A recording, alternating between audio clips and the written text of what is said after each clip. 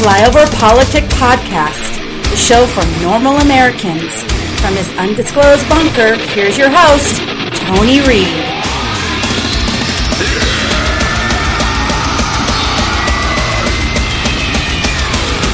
Donald Trump has hijacked the nation's previously nonpartisan 4th of July celebration. Is this just norm-defying, or is there anything dangerous about it? It's just obscene. And the speech is going to be dreadful. They're going to have their Confederate flags flying and their license plates and all kinds of troublemaking. You will hear criticism of his critics. You will hear a celebration of self. There'll be a lot of other people who are going to meet like in a storm, and you're going to have a real conflict. There's all kinds of catastrophes. They're not sure if the bridges over the Potomac can handle the tanks. He's turning a traditionally nonpartisan event into a Trump-focused campaign-style rally. Sure looks like a partisan re-election rally on public space. Donald Trump's campaign rally in Washington paid for by the American taxpayer. A campaign event. Some kind of a campaign speech. A political rally. Partisan event. Combination Trump rally and Kim Jong-un style military parade. The president's vision bears a closer resemblance to the chest-thumping displays put on by authoritarian regimes. This is the kind of military display that we were used to seeing from the Soviet Union. I'm thinking Red Square, North Korea, Egypt. The hope for violence would be, of course, treasonous. Not to expect it would be naive. And welcome back to Flyover Politic Podcast. It is the 11th of July, year of our Lord, 2019. Yeah, we're going to close out the parade. A lot of U.S. women's national team today. Some more violent left. Got a lot of sound bites. News and social media nuggets. And a closing on This Is America with Biden starring today, which is, I don't know, that's sexy or not sexy. I want to make it quick on the parade, but there's so much stuff still going on. I had to kind of encapsulate it since we did our last podcast on the 5th, and then everything broke after that with some more things. But I didn't instantly go to, our brave firefighters, because I kind of wanted to save it for today and see what was the best. Jim Acosta, right during the speech, fact check, there were no airports during the Revolutionary War. The Wright brothers achieved the first successful airplane flight on December 13, 1903, according to the National Park Service. That was a revised one of the first one instantly because he didn't know all that extra shit. He said, fact check, there were no airports. Dan Bondingo, fact check, there are no journalists at CNN. Somebody else said there were ports. He misspoke. Everybody else started saying, well, how about them 57 states? Or you can keep your doctor. You can keep your plan. That was never fact checked.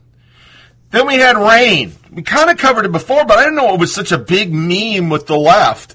Ted Lieu, more proof that God has a sense of humor and karma is real. Will Summers. It stopped raining on the 4th of July for about 5 minutes. Now pouring rain is back. Some people are leaving, and forecast calls for lightning and thunder. Michael Moore. More of this base getting soaked. Just not right. Come into the store, my fellow Americans. We will give you universal health care, free college, and a secure paper ballot to vote on. And Anna Navarro. Mother Nature despises him, too. Somebody shot back at her. Well, I guess that says a lot about California. They had 2 earthquakes, 6.4 and a 7.1.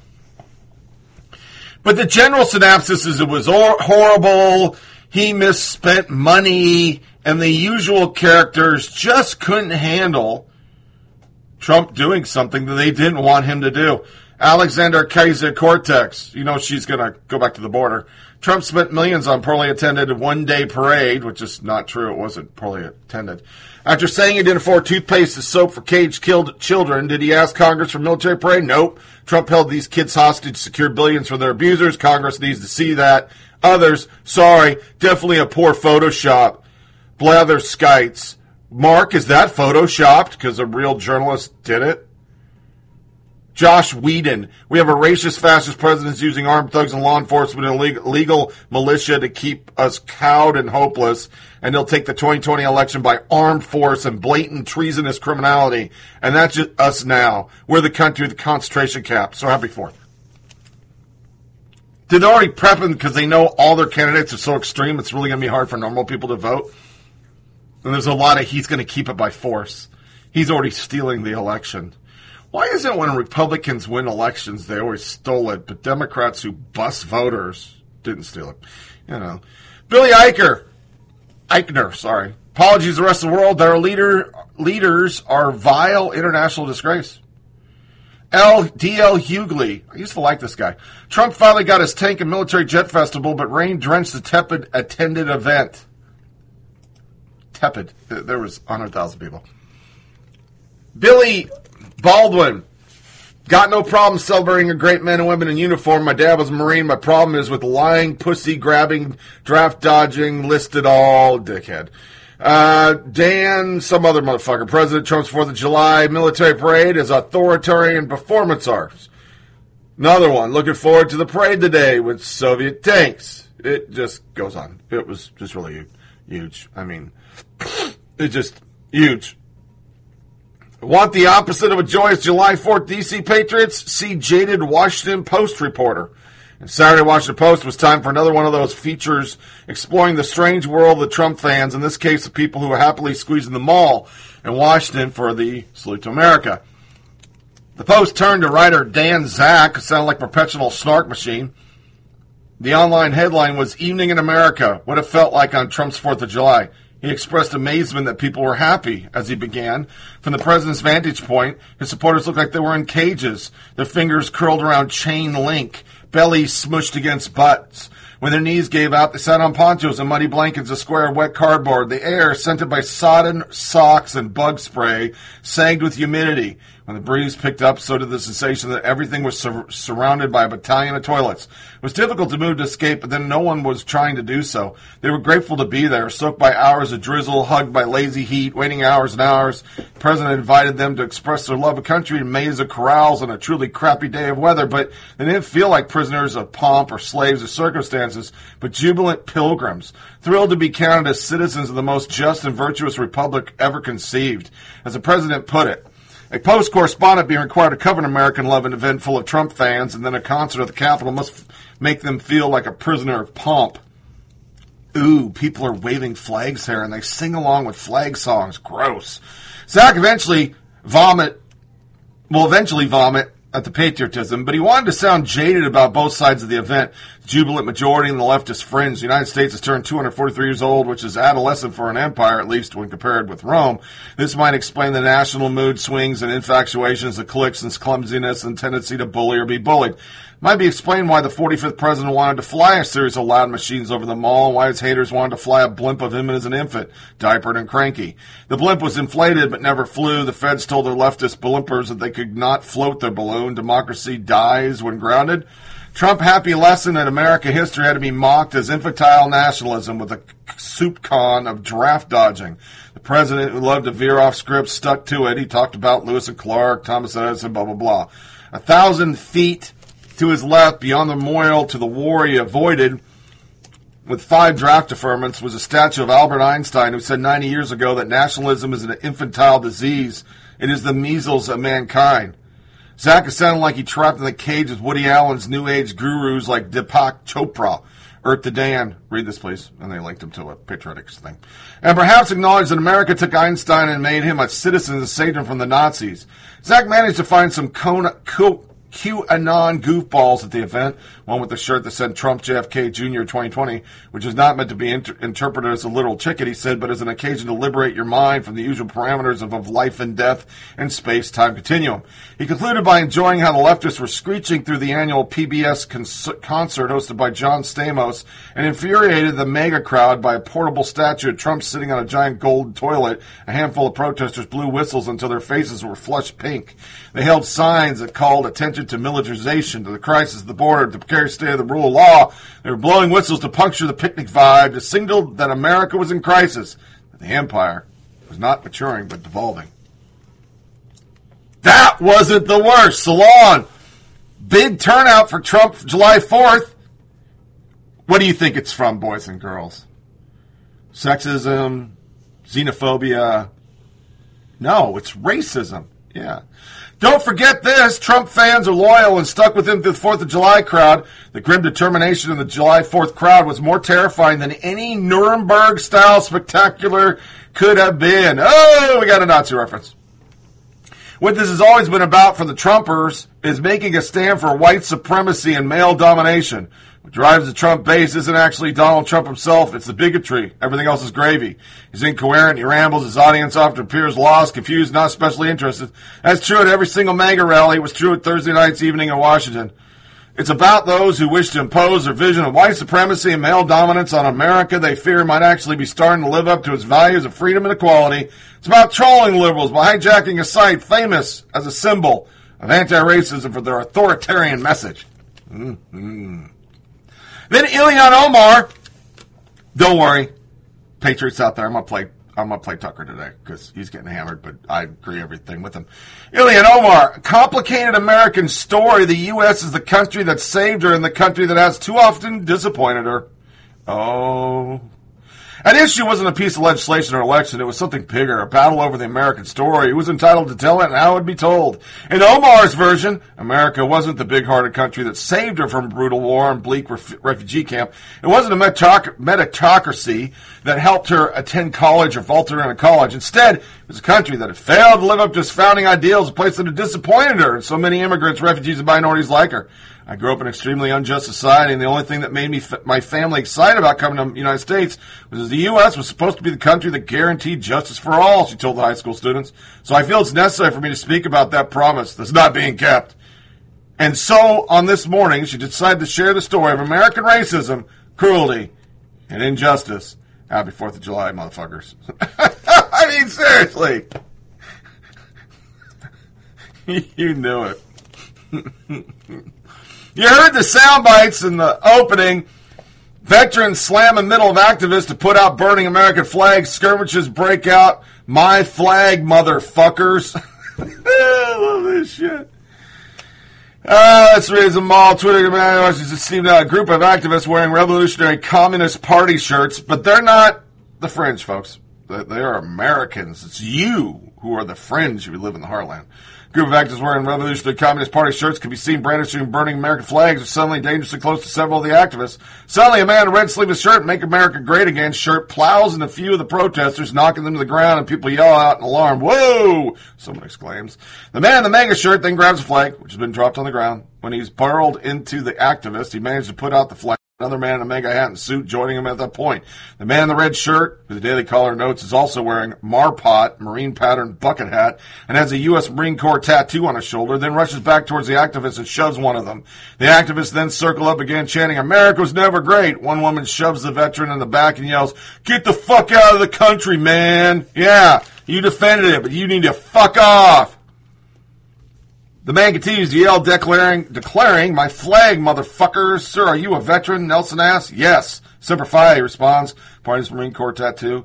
His follow-up report for the Washington Examiner, Nelson notes that at least 3 of the American protesters were detained by Secret Services, among them a famous flag burner. The Secret Service detained flag-burning activist Gregory Joey Johnson, at least 2 allies in the aftermath. The agency says 2 men have been charged. They've done so many flag burns. It wasn't the only flag burn. All over fucking Twitter, you had great shit like this. Summer speak. Burn, burn, burn. 4th of July, anarchism. America was never great. She got a big flag. She burned it. She thought she was so fucking edgy. So here's another soundbite of the flag burning. And then we're going to go into a soundbite.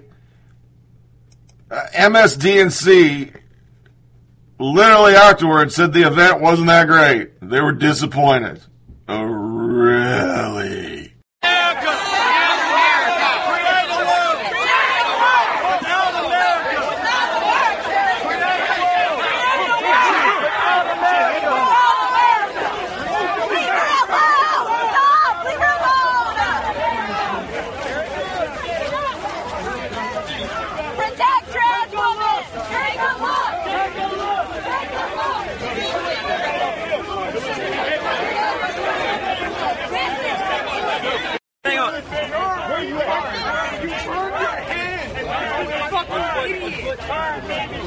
All right, go ahead. Burn, baby, burn. Burn, baby. You're not burning my flag. Trying to burn the flag.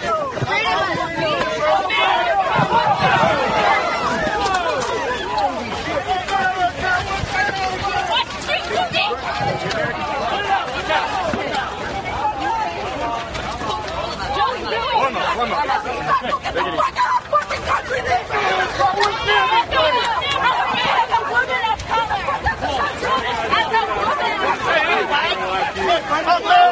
was never great. America was never great.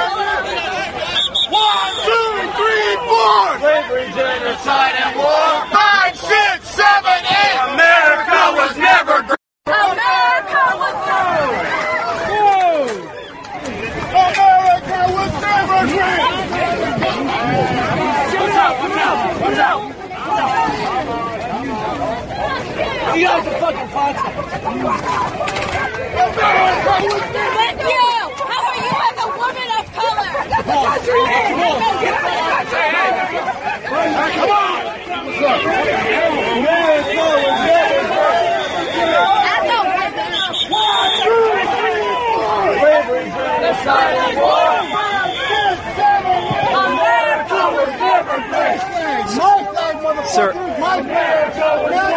Sir, are you a veteran?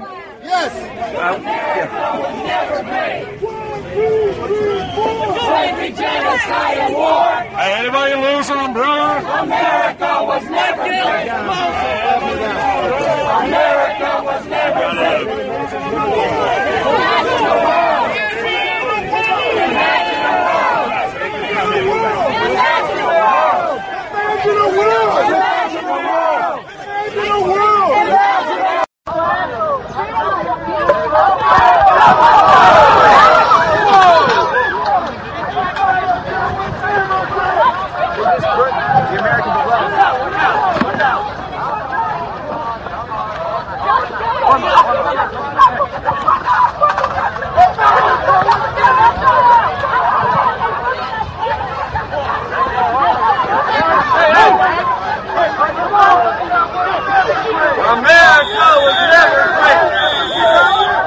1, 2, 3, 4.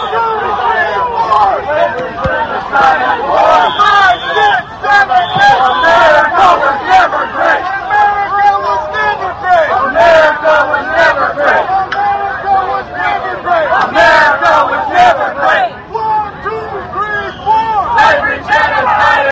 4. You were pretty active on Twitter, Tom Nichols, yesterday, to say the least. Now and then. You were actually calling the speech Soviet-like yesterday. And it's interesting because I was actually on the air with Colonel Jack on Wednesday night, I believe. And he basically said, we are a non-tank country. Yeah. We don't have to display our arms. We don't have to display our military because we know the power and breadth of our military. Countries like Russia, countries like North Korea, that's what they have to do. And you, on Twitter, you called it Soviet-like yesterday. Well, I spent a good part of my life studying the Soviet Union and going there and watching their rituals and their norms and manners. And, you know, it was a flat, uninteresting speech, except the moment that made me cringe is then he turns to the Secretary of Defense and the Chairman of the Joint Chiefs and says, okay, now step up here with me, which is the personification of the military might of the United States in one military officer and one civilian. And I thought it was really inappropriate.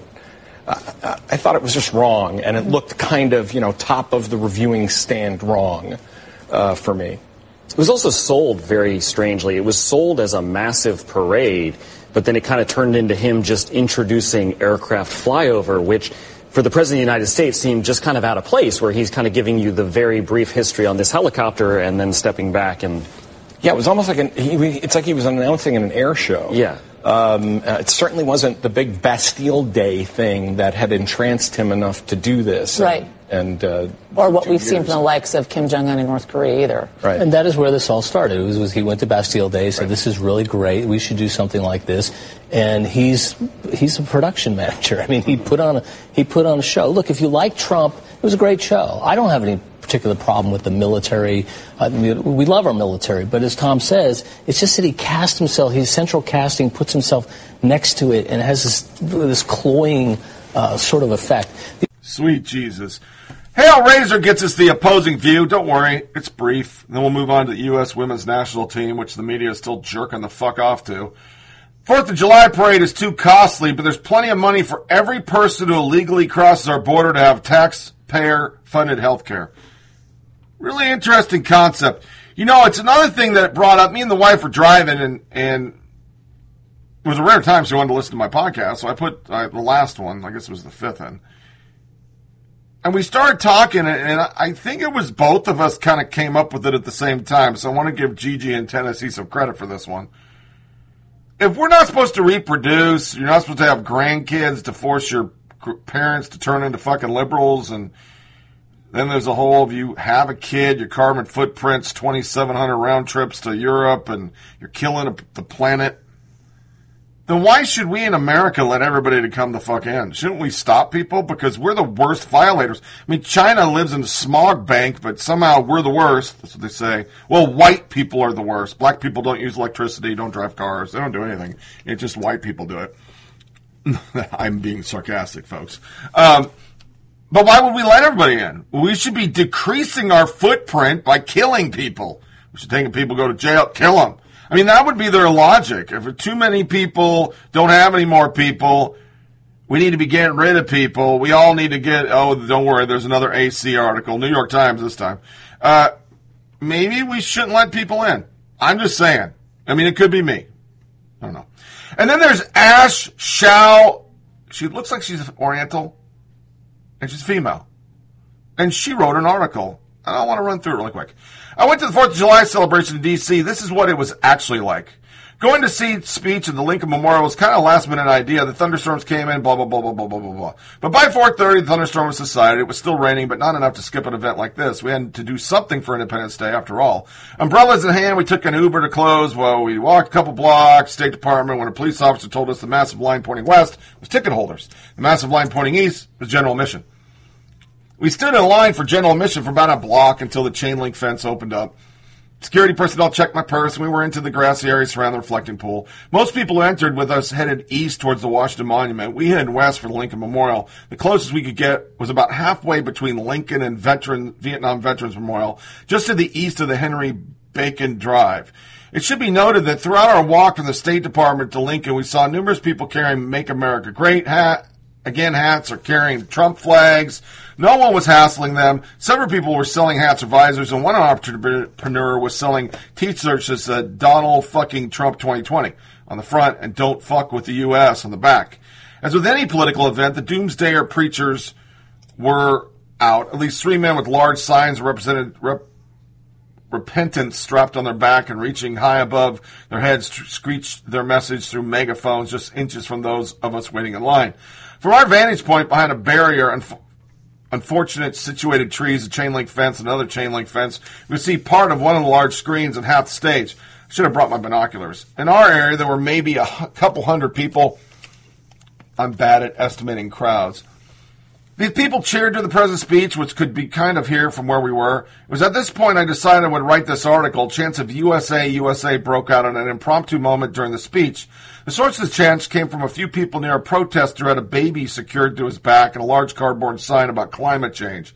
He was yelling over the crowd, which drowned him out with their chants. Eventually, police came to escort the man away as the crowd cheers.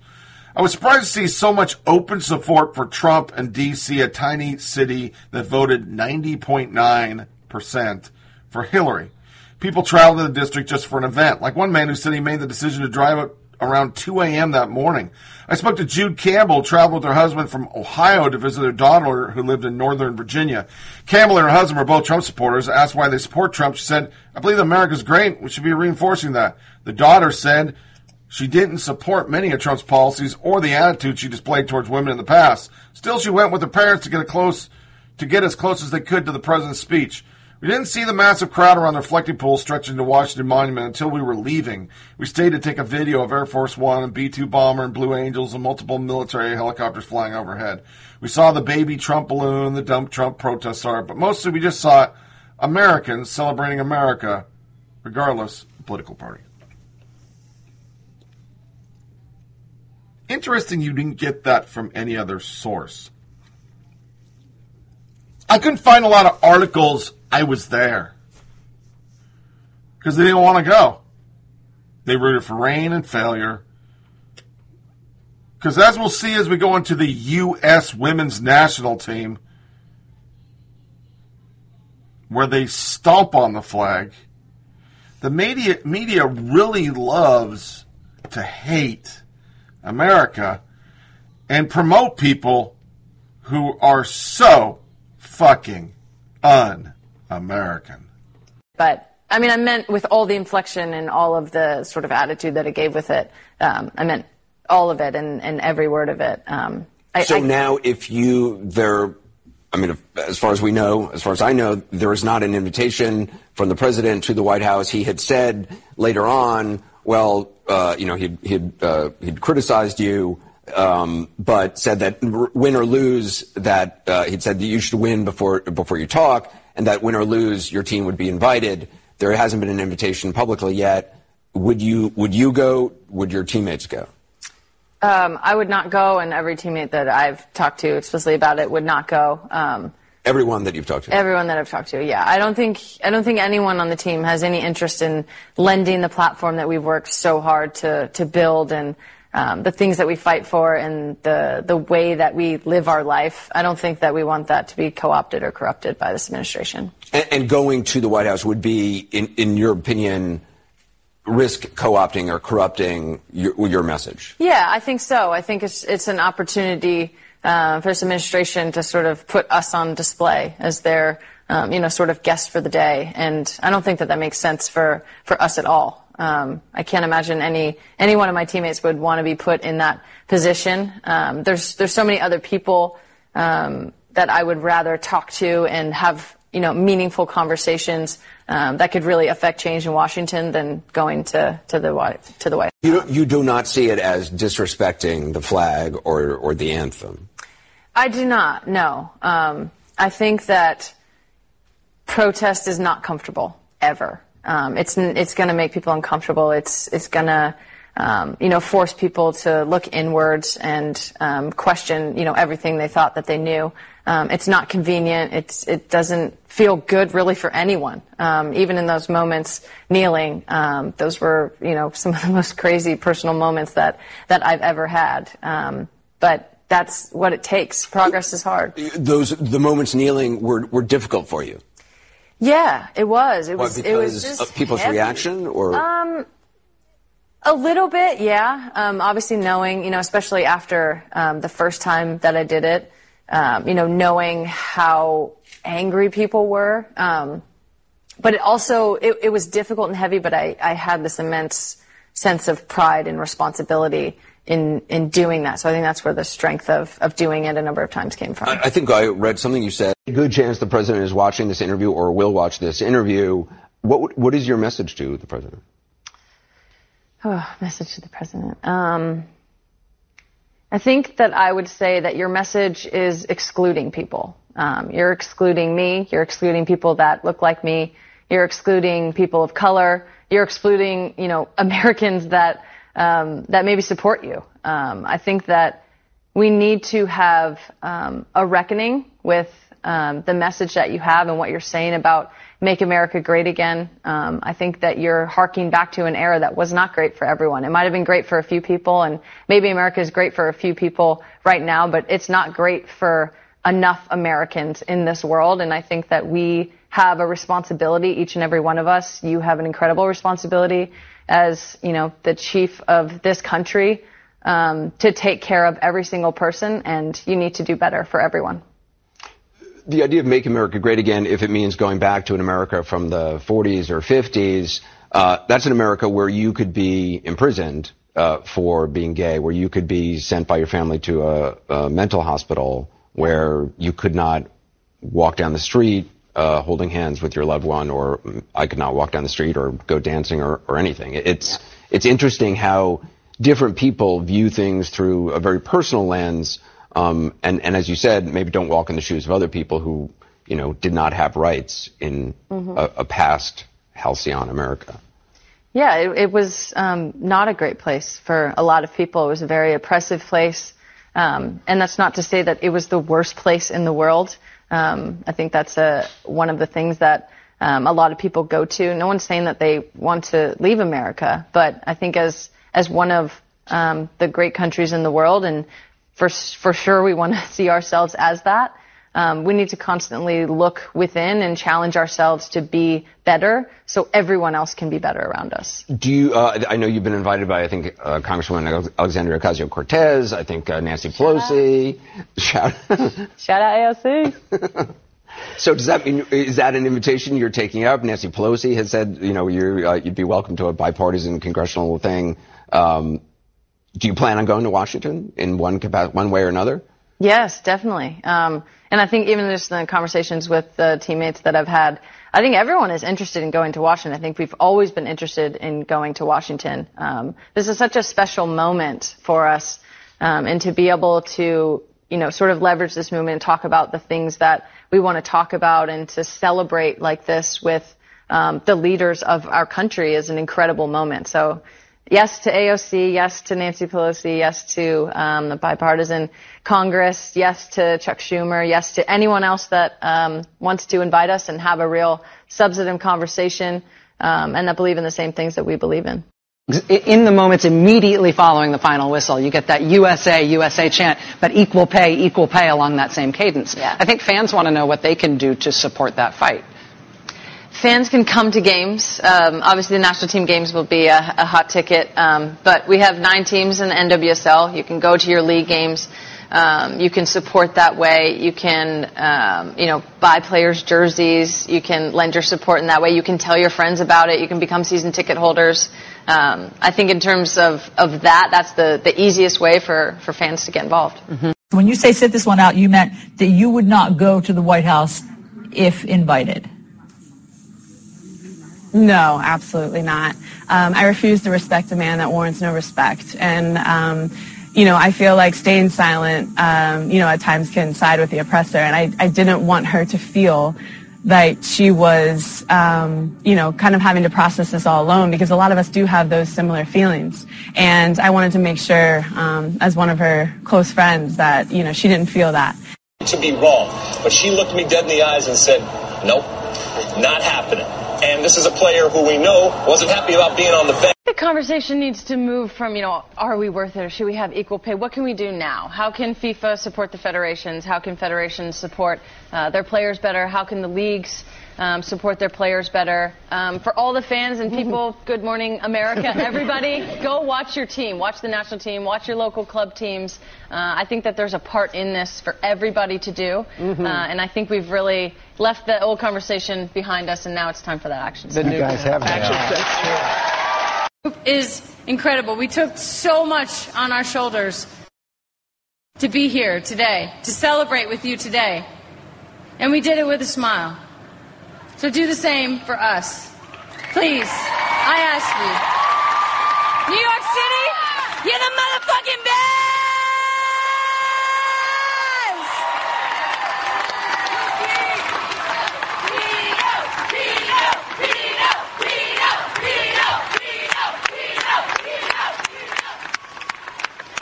All right, so there's Megan Rapinoe, and that's live TV, everyone. Apologies, we cannot control Megan Rapinoe's speech before a crowded City Hall.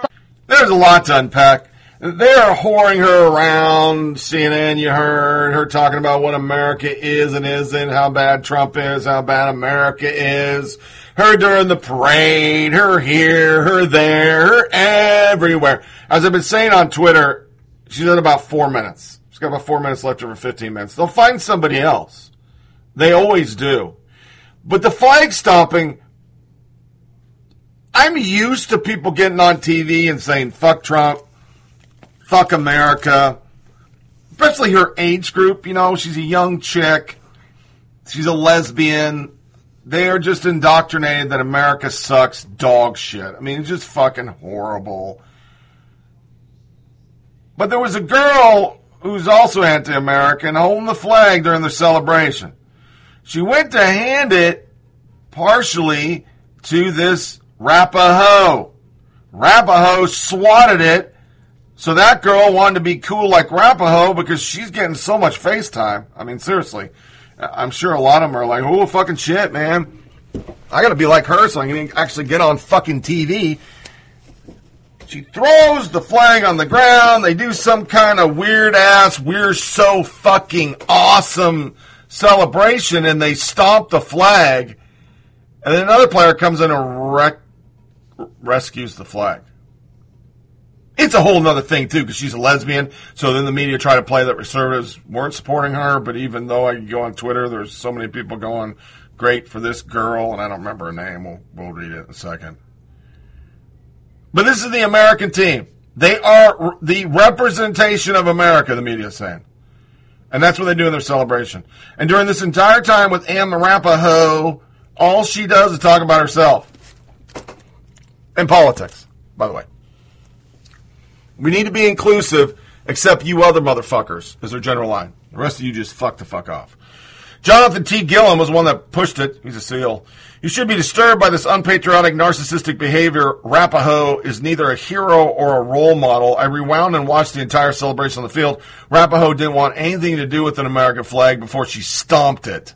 Epoch Times. Amazing disrespect. Video shows U.S. women's soccer team letting American flag drop to the ground.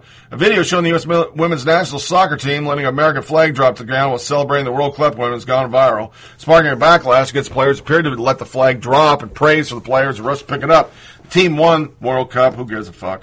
One player holding a flag dropped it in order to participate in a specific celebration with Captain Rapa-fucking-ho.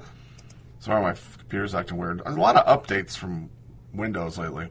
Allie Long, the player, was holding the flag in both of her hands. Arapaho got close to her and appeared to push the flag away.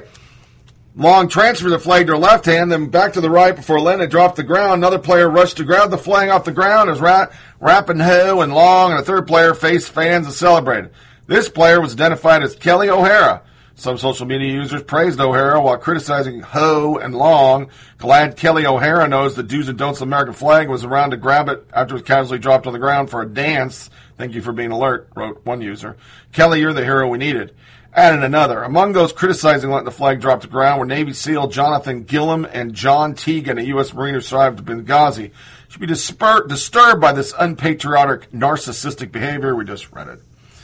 Gilliam wrote, what should be an amazing occurrence is hijacked by the clown show to promote disrespect. So brave, added Teagan. I know you gave a brief to the girls on proper flag etiquette, Allie Long. I know dragging it on the ground and throwing it down like it's a piece of paper isn't part of that. It's not hard to hand it off at celebration, he added. Your coaching staff or trainer are there to take it. Damn amazing disrespect for photo op. Thank you to, I think, Kelly O'Hara. Jeremy Ballew, glad Kara Helen knows the do's and don'ts. Caleb Hull refused to go to the White House, throws flag on the ground, props to their teammate for picking it up. Mike Thomas, and just like that, no one gives a shit about the women's soccer team again. Congrats on alienating half the country that put food on your tables. A.R. Lynn Weaver, Kelly O'Hara, thanks for picking up the flag. Allie Long, you dropped the flag on the ground at the World Cup in front of the world just so you can raise a cheer with Arapaho who doesn't respect our country. Shameful. Kelly O'Hara, concussed, drowning a Budweiser while holding the World Cup trophy is the new American flag. People did that. Daily Caller, Allie Long, Ho, drop American flag. They did a whole thing on it. And the media totally ignored it. Now understand, why would you be surprised? They didn't do this for themselves. They're doing this for social justice. You know, America's sexist, racist, transphobic, homophobic, xenophobic, and phobophobic. And oh, we don't get paid enough.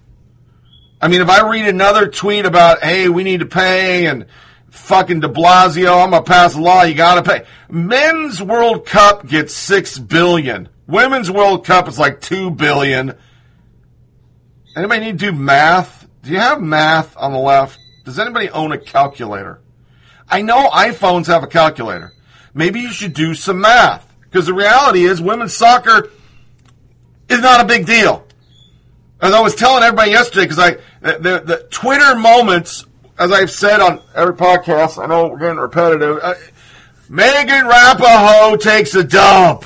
I mean, everything's a Twitter moment. They are milking as much as they can this dude chick, because remember, once again, she wants to be genderless. They're milking her as far as they can, because she's anti-Trump, anti-American, that's their shtick. And literally, folks, literally, Twitter moment after Twitter moment. Look at the brave, firefighting fucking Megan Rapinoe. Women need to get paid now. Fucking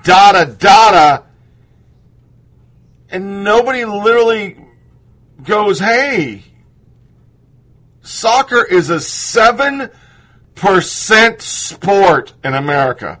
That's the latest polls. 7% of this country say soccer is the shit. That's about as much. That's double almost gay people in America. But just like gay people, they're pushing it like we all wake up every morning and go, my God, I hope the U.S. women's national team wins, because then I win. No. We don't give a fuck. We don't care about the World Cup. Nobody gives a fuck. Normal people don't give two fucking shits of the men, the women, the its, the trannies. If a bunch of goddamn beagles go out and play soccer, people probably will watch.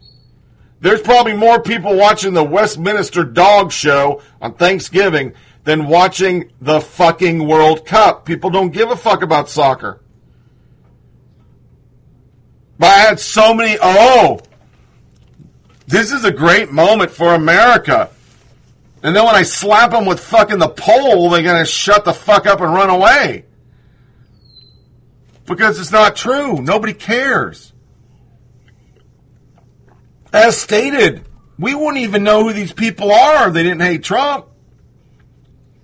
And Megan Rapinoe was a Baptist married to a preacher with 55 kids that she adopted from Ethiopia. And she was interviewed, are you going to go to the White House? And she said, oh, yeah, I cannot wait to meet the president. I really like the president. My family and I really support the president. Oh, my God. There'd be a Twitter moment. Megan Rapinoe doesn't like black people. Megan Rapinoe believes gay people are evil. Megan Rapinoe once was in a church that was related to a church that was 7,000 miles away that had somebody in there that once said maybe we should do conversion therapy. Get you there. I mean, they didn't do it. They just said maybe. Those would be the Twitter moments. But now, Megan Rapinoe, she is the American flag. I mean, that's a tweet. It's viral. She swatted the fucking flag and then stomped on it. So how is she the American flag? Well, maybe she's so narcissistic because this chick really loves herself. There's another video of her going, I deserve this, because it was her, not the team, just her. She's Megan Rapinoe. So maybe she really believes she is the flag. But the media ignored this. The only article I could find was Newsweek. Some conservatives are now angry at Megan Rapinoe because she dropped the American flag. Those piece of shit Americans. They're upset because she dropped the flag. What the fuck? She won the World Cup. She can burn the flag. QWERTY. Trump fans adopted soccer star Kelly O'Hara as their hero. Then they watched her kiss a chick. Because she's a lesbian, too. The whole team's lesbian. But everybody already knew that. But nobody gives a fuck if she fucks camels. Nobody cares. She saved the flag. We're not intersectional. We don't go, well, I like that person for protecting the flag, but they fuck goats. So I can't say anything. It was just a subject. That one subject, she's the bomb. So the gay chick over at USA Today, more opinion, at least they marked it opinion because they got criticized that most of the stories weren't opinion. U.S. women's soccer team personified America at its best with World Cup championship. And then the whole article is White House and even her older stance on not singing the national anthem and putting her hands on her heart. Trump finally did tweet, Trump, Trump, Trump. So Morgan took the critics of the goal celebration to task for their not-so-subtle sexism. The Americans were celebrating each other, something very evident as 12 players not on the field and coaching staff stood with arms each other. And the final seconds ticked down, swaying, encouraging, blah, blah, blah. And Rapinoe stood by everything she said and done. She delivered a passionate defense of her patriotism, an explanation for her protest, then took FIFA to task for abysmal treatment in the women's game. And for good measure, she quieted critics with goals. All four of the U.S. goals the first two knockout games, and the ultimate game winner Sunday. She won the Golden Ball, the tournament's best player, and the Golden Boot as the top scorer. She's the best teammate someone could ask for, Morgan said. She was an incredible tournament, just a testament to her self-confidence and self-belief. The true person she knows every single day with us. She showed the world, they all did, really. The inflammable drive, the belief that hard work and la-da-da-da-da. We're going to do a ticker tape in fucking New York. We're the bomb. Sports SB Nation, Megan Rapinoe, I won't sing the national anthem ever again. Editor's note, we're reposting this story for June 12th and other recent articles of special interest for Independence Day. We're bringing up somebody who says the flag is a piece of shit for Independence Day because we want clickbait. We want liberals to go, I want to read that article because I hate the flag too. Her exact quote was, I'll probably never put my hand over my heart. I'll probably never sing the national anthem again. She added, as walking protest when it comes to Trump and the administration because of everything I stand for. What do you stand for? All I know is gender-neutral lesbian who wants equal play as a female. You're confused, Rapinoe. If you're genderless, then we should be just same pay for everybody, not for women. Yet women come out of your mouth. But you're not a woman. You're a dude chick. That's what you say you are. Megan Rapinoe furious over men's final schedule. That was like 85 articles. That was a fucking AP. Megan Rapinoe on Sunday triple feature soccer finals is ridiculous and disappointing. Objectively be gone. Trans SB Nation writer on open fan of U.S. women's soccer team's queerness.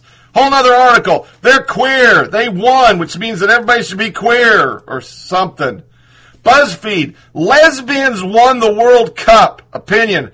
I'm not proud of this country's curtailment of human rights, but I'm proud of Megan Rapinoe and her team for demanding better. So are they good soccer players or protesters? There was cartoons for Megan Rapinoe, her kicking a goal and knocking out FIFA and corporations and Trump. She did all that. Watch the score, of course. A Static Atlantic. Rapinoe is her generation's Muhammad Ali. Oh, really? You know, I wrote a lot of tweets like that.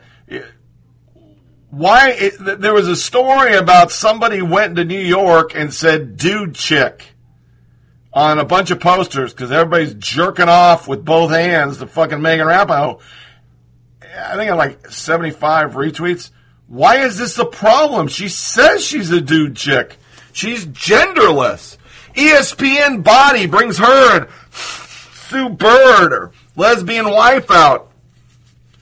Dude, I'm a dude. I wish I had Megan Rapinoe's body. She's cut. She looks like a dude. She doesn't have breasts.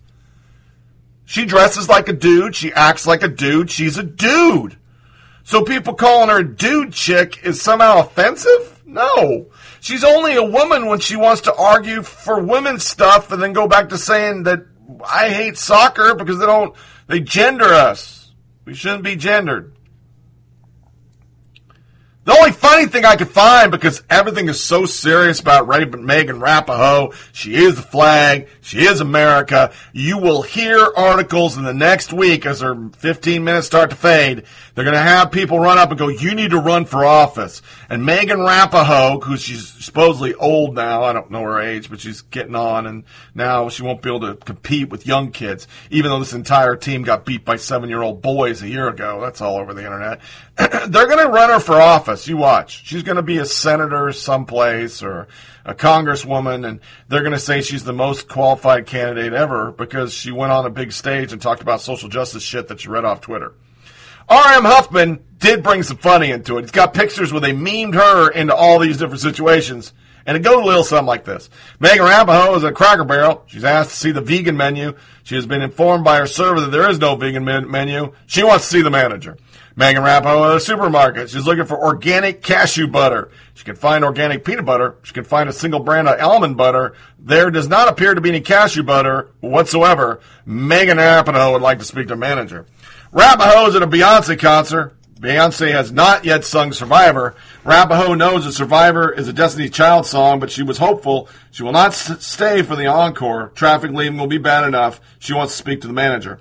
Megan Rapinoe is at a GameStop. She bought an open FIFA 2018 yesterday, but realizes she actually wanted 2019. She has been informed by the cashier that she cannot return, but may sell back for partial credit. She'd like to speak to the manager. Rapinoe is at a zoo. Especially came to see the Okapi. The Okapi enclosure is empty. The only zoo employee she could find thinks that maybe the Okapi is inside because it's too cold, but she isn't sure, so Rapinoe wants to speak to the manager. Rapinoe's at a casino. She's never been to a casino before. She spent $10 in quarters on a slot slot machine. She has won nothing. She understands the nature of gambling, but still finds her lack of winning very suspicious. She wants to speak to a manager. And it goes on. Face app. My favorite was this one. Megan Rapinoe is using face apps. She would like to use gender swap to see what she would look like if she were a man. Unfortunately, FaceApp recognized her as a man and offers to show her what she would look like as a woman. She looks the same. Megan Rapinoe is at the airport. Oh, I'm sorry, I fucked that up. You get it. There it is.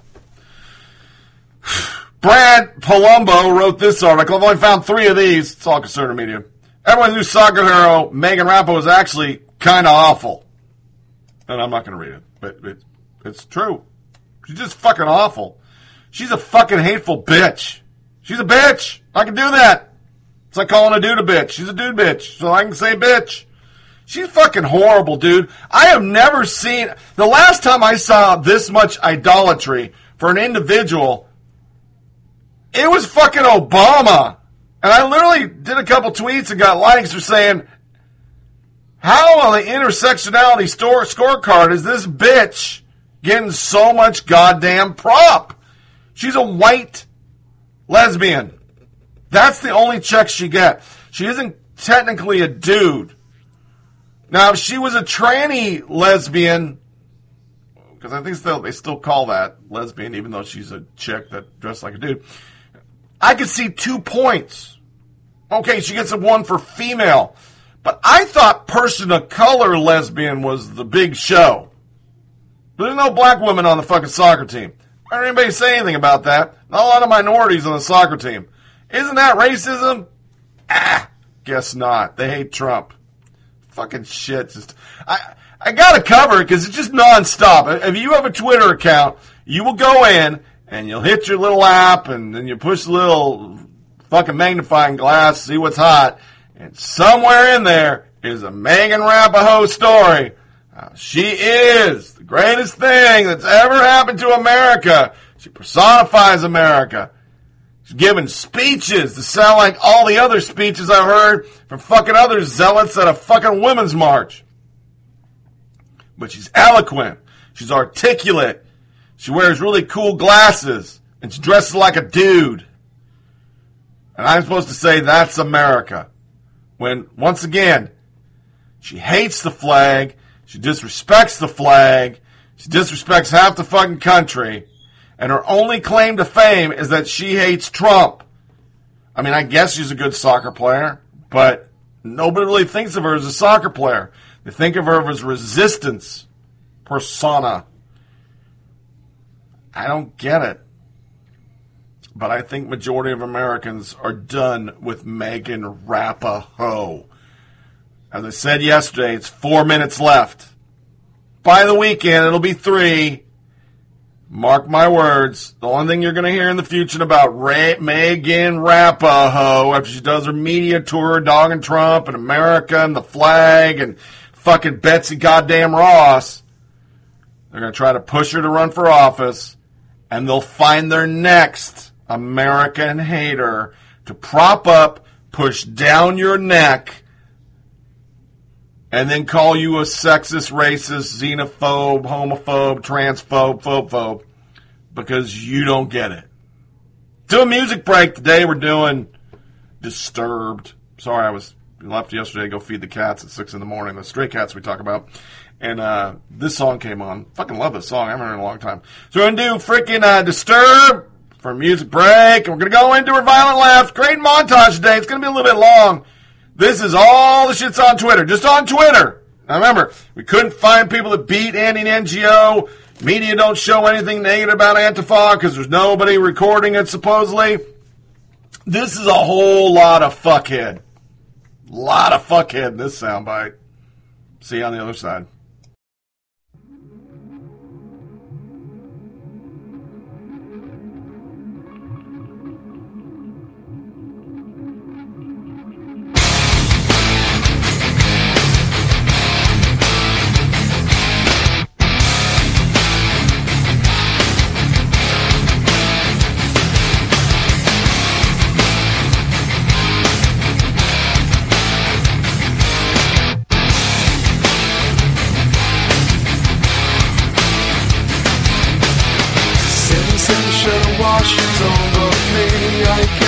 shining.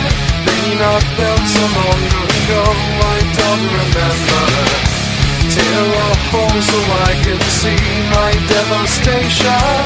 Feelings from so long ago, I don't remember. Holding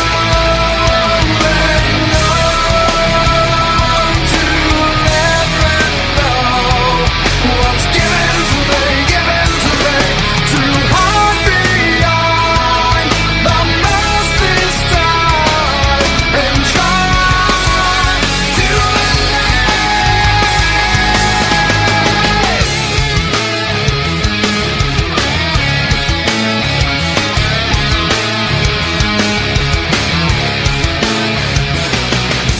blind your eyes to what you see, you can't embrace it.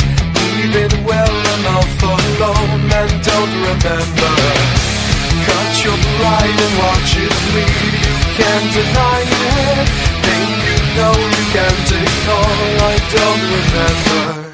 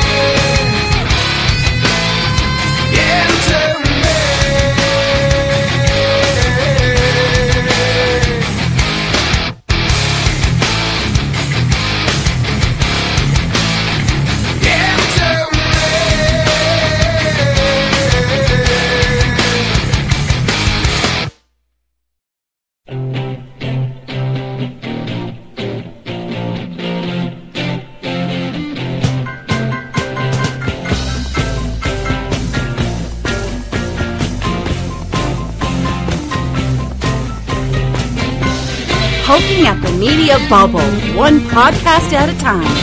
Here's Tony Reed.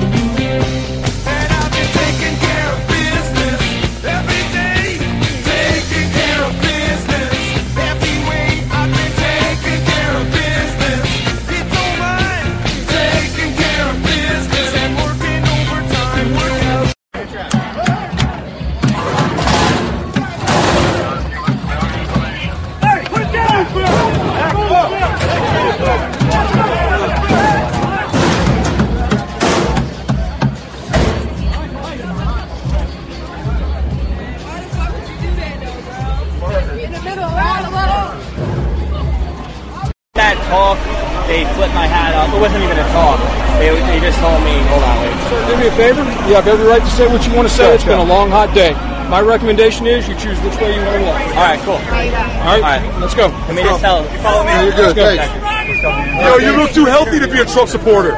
All the others are okay and out of shape. Excuse me. Are you Joey Salad? Hey, Joey. Hey, you ugly, Joey. I mean, they're just keeping us safe, so it's good. It's good. I'm upset because I was having a discussion with somebody. A couple questions. Sure. Hey, I was curious about they just escorted you through. They wouldn't let anybody ask any questions. Yeah, I don't even know. This side, they're not willing to have a conversation at all. And Dude, you walked away. They're not having a conversation. You walked away from us. You're welcome to have a conversation. No, but he's just blatantly lying. No, he's blatantly lying. He's called out. I was there. The police escorted him away. He was like, are you with not me? true. This is it. This is it. You see it all on camera. I was talking with somebody. Police escorted me out. But the left-wing agenda belief of it is... When I'm having a conversation, come up here and have a conversation. Talk with us. Come up and have a conversation if you want This is I don't need... Look. Come on, Joe Dirt. We are having a conversation. Joey, you're so cute. Joey, you're so cute. He likes to steal children. Yeah. It's like really Can you funny. let him talk? We're having a conversation, man. I'm trying to find See out. your way out. Maybe I might become a fan. Probably not. So anyway, honestly, I'm trying my best to It doesn't matter. She's still gonna whip your ass. She's still gonna whip your ass. You ugly. I know I'm ugly too. But let me tell you something. How many languages you speak? You're on camera? Touch me. You touch me again, I'll beat you up. You touch me again, I'll make sure you're gonna go viral for real. I'll go to jail, but guess what? My parents are diplomats, so I go to jail. I'm out in an hour. I'll make you go to jail too. We both go to jail. You ready to go to jail? I'm taking a shower right now. Watch your microphone. Hold your mic and let's go. Let's get moving. Thank you. Appreciate it. Thank you very much. Appreciate it. You got it, man. Just get behind. Getting a little too close. You guys going skiing today? I can ask people questions, bro. Not in there. Don't put Not your in there. hand on me. Not in there. Don't put your hand on me. Don't put your hand on me. You put your hand on me again, it's going to be a problem.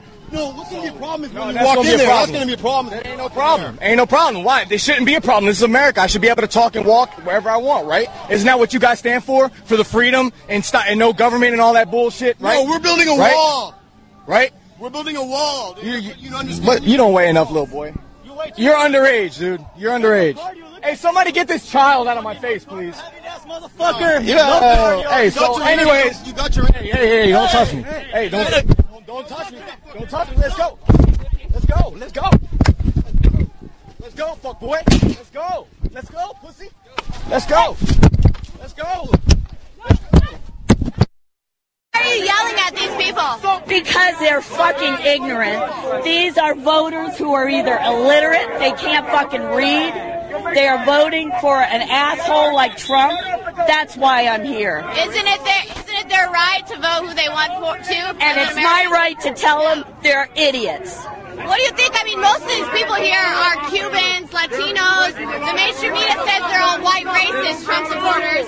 So, I mean, does this fit what the mainstream media tells you? Who are Trump supporters? Yeah. Of course, that's a certain element of the Trump supporters. Ignorant, they're illiterate, they can't read, they can't assess. All they do is watch Fox News. That's their whole experience.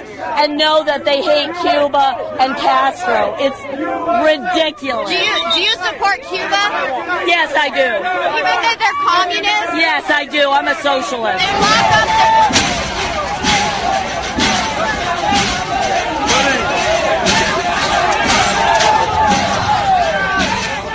Bueno, pues continúa la situación de violencia aquí en el puente de Suchiate 2, este puente que une a México con Guatemala. Nosotros en ese instante pudimos ver cómo algunos centroamericanos empezaron a querer tirar la valla metálica y bueno, continúan. Acerquémonos para ver. Veamos.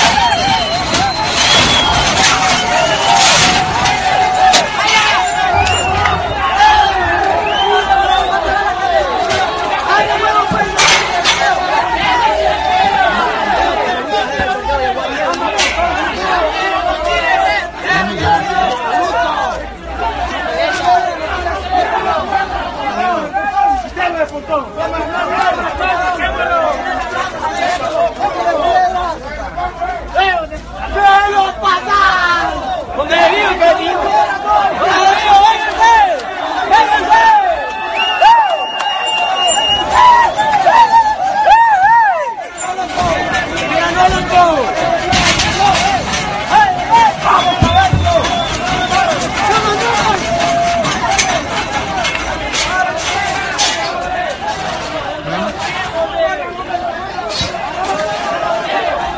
Vamos a ver cómo los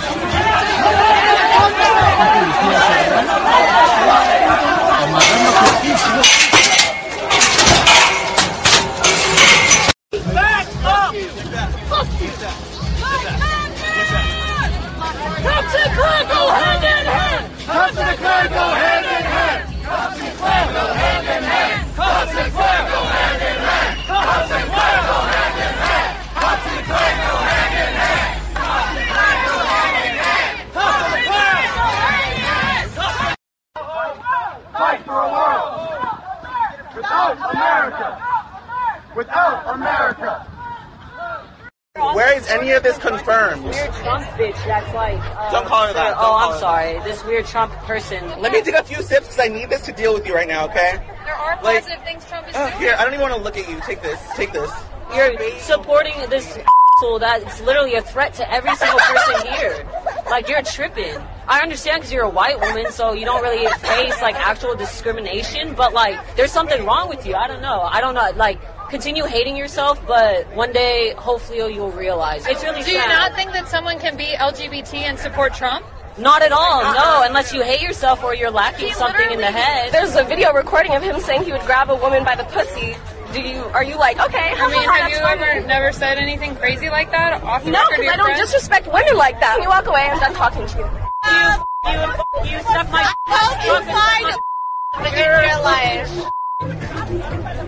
Kind of. So the media pretty much ignored everything at D.C. Will Witt breaking him with Antifa, destroying the streets of D.C., and police pushing back against them, retweet and show who the true fascists are. Big thanks to the law enforcement here in D.C. for keeping everyone safe. Benjamin Alvarez, Antifa protesters try to break through the police cordon at 12th Street, Pennsylvania Avenue. Quick response by D.C. Police Department, demand free speech. Old Sarge there is 10 hours in his shift and nowhere near a coffee pot, and is just not in the mood for your shenanigans, young'uns. And he just slammed this dude. It was awesome. Julio Rosas. There are the rules for members of the press in order to go inside the all-out D.C. rally, which is the Antifa side, one that stuck out. Please avoid publishing any potentially incriminating photos or video footage. And this is actually a flyer that these fucking simpletons put out. And the problem, I have to raise my voice, sound like a politician, is that the media cover this. I mean, literally, this is what the media is doing. They are, at the end of every one of these, they abide this. And then Twitter goes and takes shit down. Because it's violent. The rules. Please avoid taking pictures or videos of people's faces without their explicit stated consent. Please ensure that you have explicit consent before capturing auto recordings or direct quoting interviewees.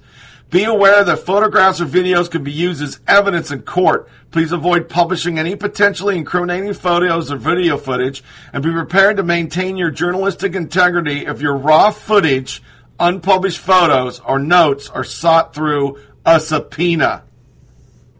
Certain areas of the permitted area are flagged as no filming or photo zones. Refrain from filming in those areas. Members of the media refuse to comply with these reasonable guidelines will be removed from the permitted protest area. Media liaisons are marked with orange tape. If you have any questions or need help arranging interviews, please work with them. That's why you don't see anything on TV, boys and girls. This guy put it out. We've seen one before. It wasn't this intensive. But that's why you don't see nothing. They're abiding by anarchist rules. So they don't put out anything. I mean, think of think of the Proud Boys put this out to the media. CNN would run it. They would run that shit. But all that crazy you just heard, none of that is on major news. They're not covering that. Atlantic. Conservatives conjure up liberal support for Antifa violence. That's an article. The attack on NGO is evidence of a serious left-wing violence problem in America. Antifa, they argue, is a group of street thugs that have repeatedly attacked journalists and posed a genuine threat to public safety. The fact that the left tolerates Antifa or even celebrates them is proof of a serious rot, Ted Cruz said. I pray for the full and speedy recovery of anti-NGO, writes Kevin McCarthy. The hate and violence perpetuated by Antifa, blah, blah, blah, blah, blah. But according to a second narrative offered primarily by less well-known left liberal writers and social media accounts, the mainstream media is getting it all wrong. NGO is not an innocent victim, but a far-right sympathizer who has doxed Antifa members in the past, potentially facilitating the harassment and provokes them so that he can broadcast the results. The outpouring of sympathy for NGO in this account is evidence that the mainstream media is falling for NGO's grift, funding money to its patron, legitimizing right-wing smear campaigns, and get a group that's working to protect people from the threat of violence from groups like the Proud Boys. That's in the article. They're serious. You think that's bad? Antifa names and mugshots published by California police in disturbing move. Police in Berkeley, California face a backlash after the department posted photos and names of more than a dozen Antifa activists on Twitter following their arrest at a chaotic far-right rally. The Berkeley Police Department said it arrested 20 people on Sunday. No to Marxism demonstration, booking many for possession of a banned weapon or for working with others to commit a crime. In the hours after the rally, police published a list of the names of protesters online while sharing the photos, names, and residential areas of individuals protesters in separate tweets. Lawyers and activists working with the demonstrators told the Guardian newspaper that most, if not all, of the protesters arrested were Antifa counter-protesters rallying against the alt-right event. This is very disturbing. Vina Dubal, a University of California law professor who previously worked as a Berkeley Police Review Commissioner, told the newspaper. The law professor also warned that police departments could be risking the safety of protesters by sharing their identities on social media. They're making it really accessible for folks who might wish these people harm. That's a fucking article! We've had doxed fucking shit on ICE, police officers, conservatives, fucking Tucker Carlson. And these pictures, illegal, dude chick, illegal, dude chick, a dude. There's just one dude. That kind of surprised me. He looks pretty normal. Dude chick, lesbian. I actually researched. That's out of the 20. These are counterculture people. They fucking hate America. But they have the audacity to say, oh, you can't do this. You can't do this. You can't dox people. CNN's dox people. Regular, normal citizens who put out wrong speak on Twitter. It's fucking amazing, man. I mean, it's literally amazing. I just once again want to say Tea Party. That's all I'm going to say. I say it every podcast. I know it's repetitive. Tea Party. Tea Party were a bunch of fucking racist pieces of shit. They wouldn't cover any of the protests. It would be 100,000 people on the mall. They'd ignore it. And now they just protect these people. And here's my question.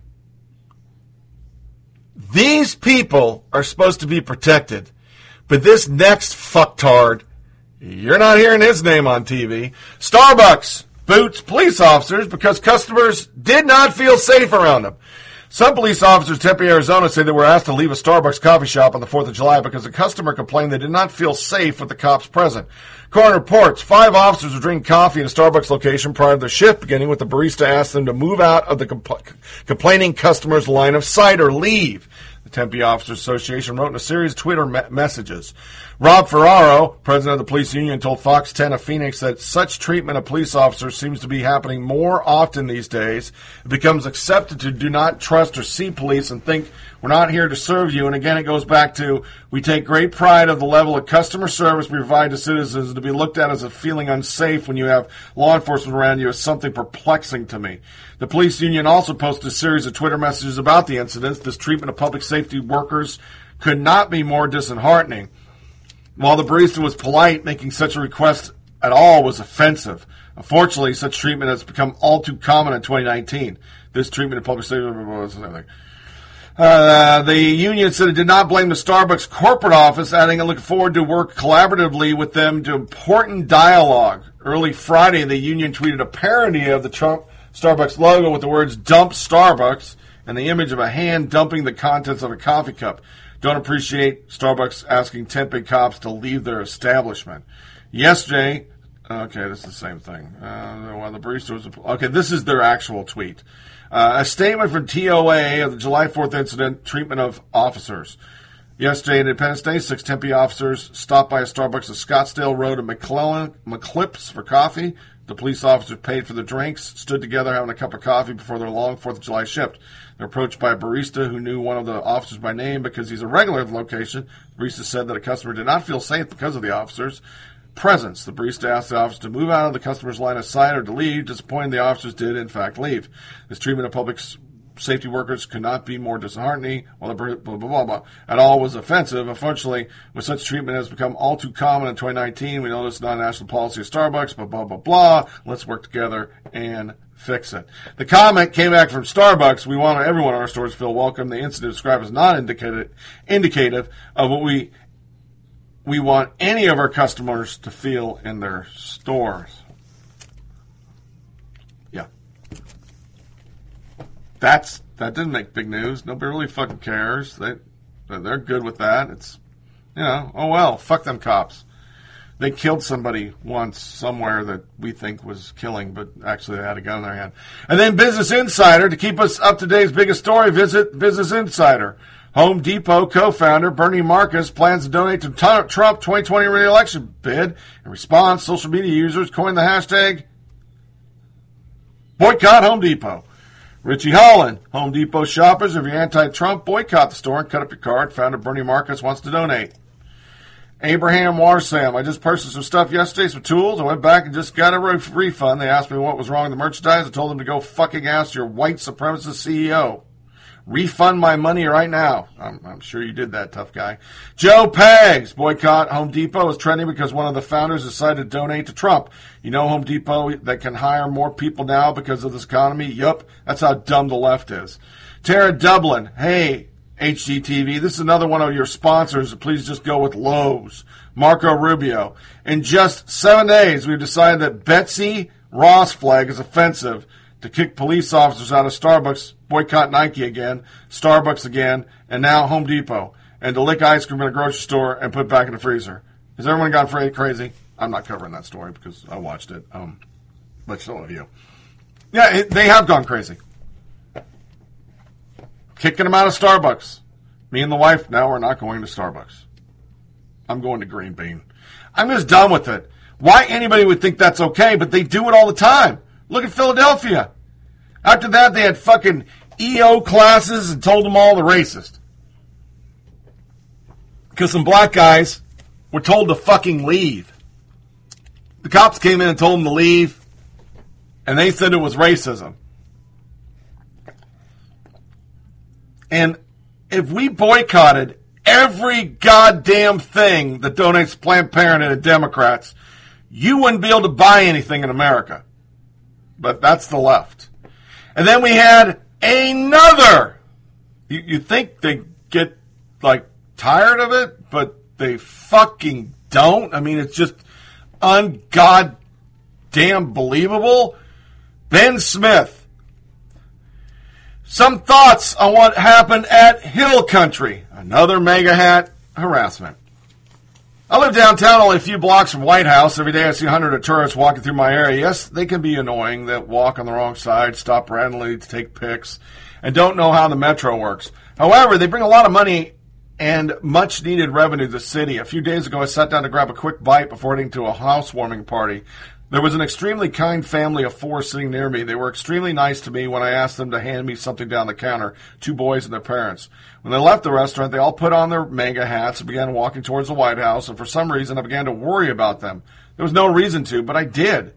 I had heard them talking joyfully about being in our nation's capital and what it meant to them. They were excited. For some reason, when they walked down and put on their MAGA hats, I had a lump in my throat as I feared that someone might say something. I then quickly brushed it away. Now that the Hill Country incident has happened, I would like to make one thing clear to my fellow D.C. residents. Yes, we live here. None of us agree on everything, but this isn't our city. This city belongs to everyone in the United States. This is the transient city. It belongs to the nation. So yes, you may disagree with your visitors, but they have just as much right to be here as you do. So treat them with the same respect that you know that they would treat you.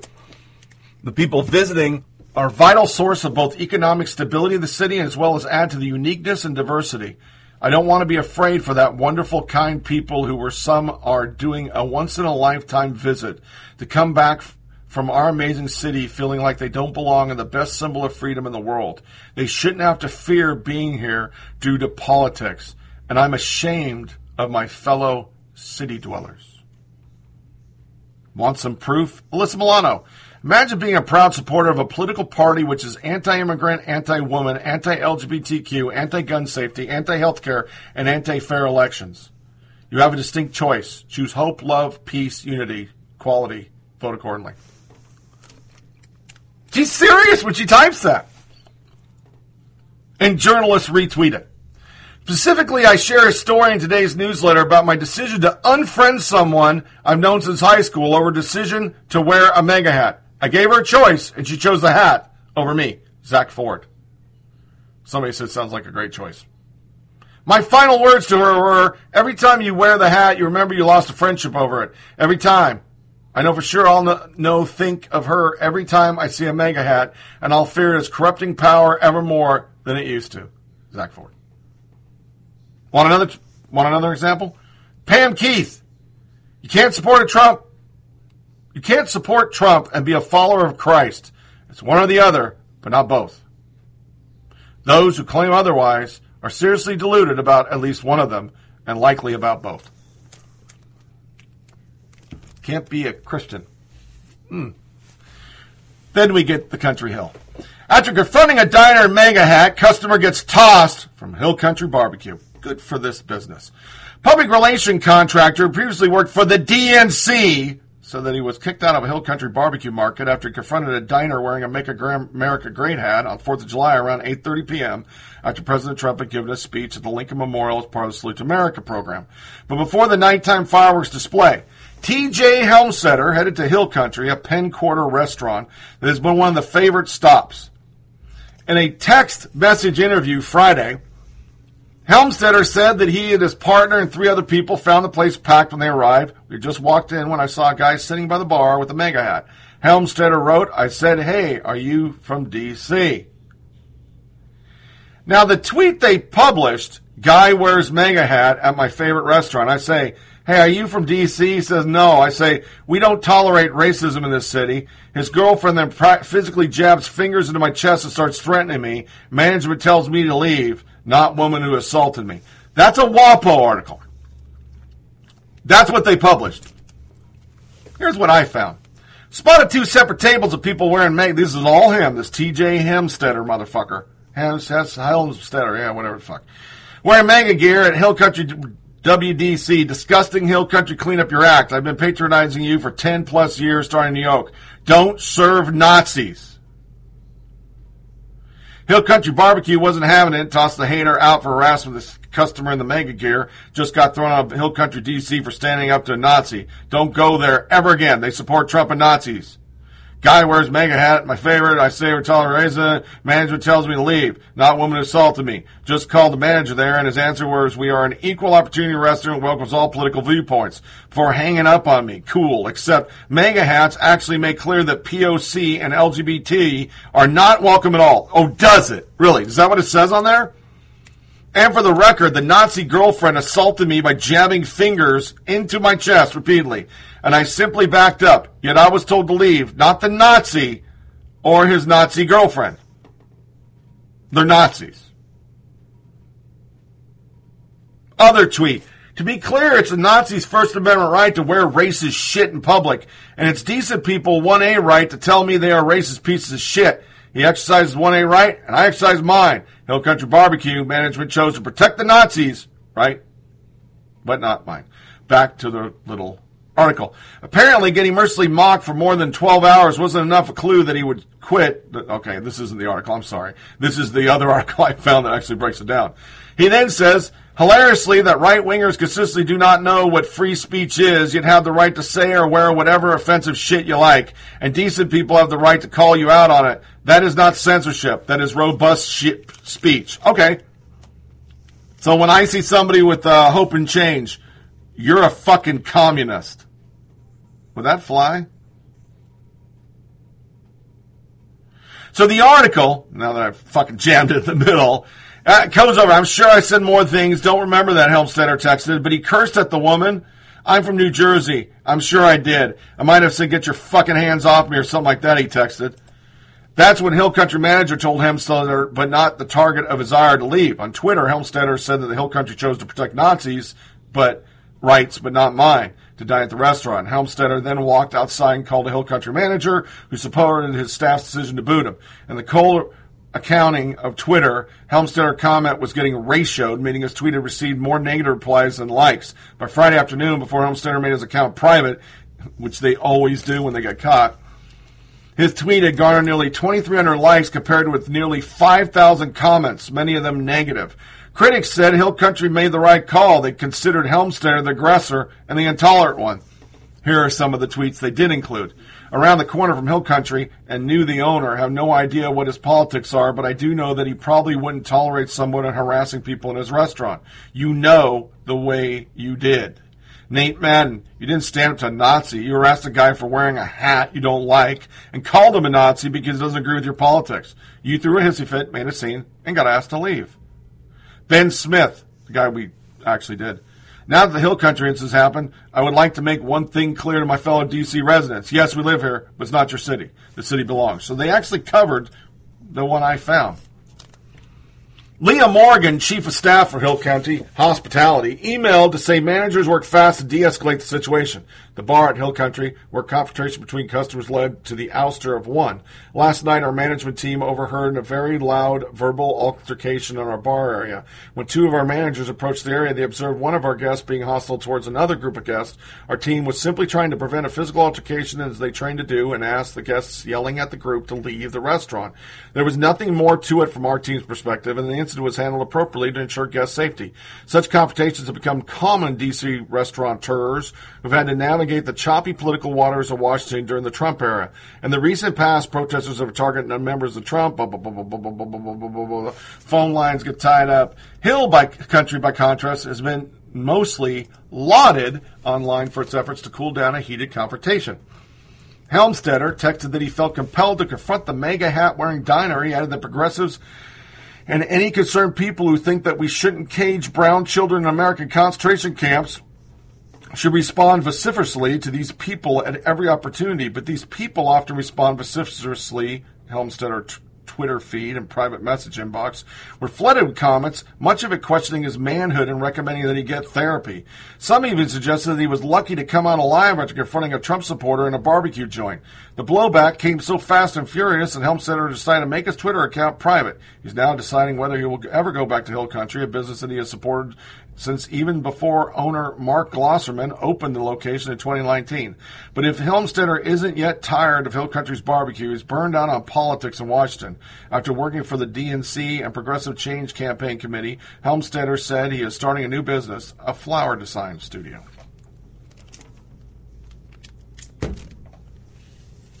Now, do you see how they make him look like the victim?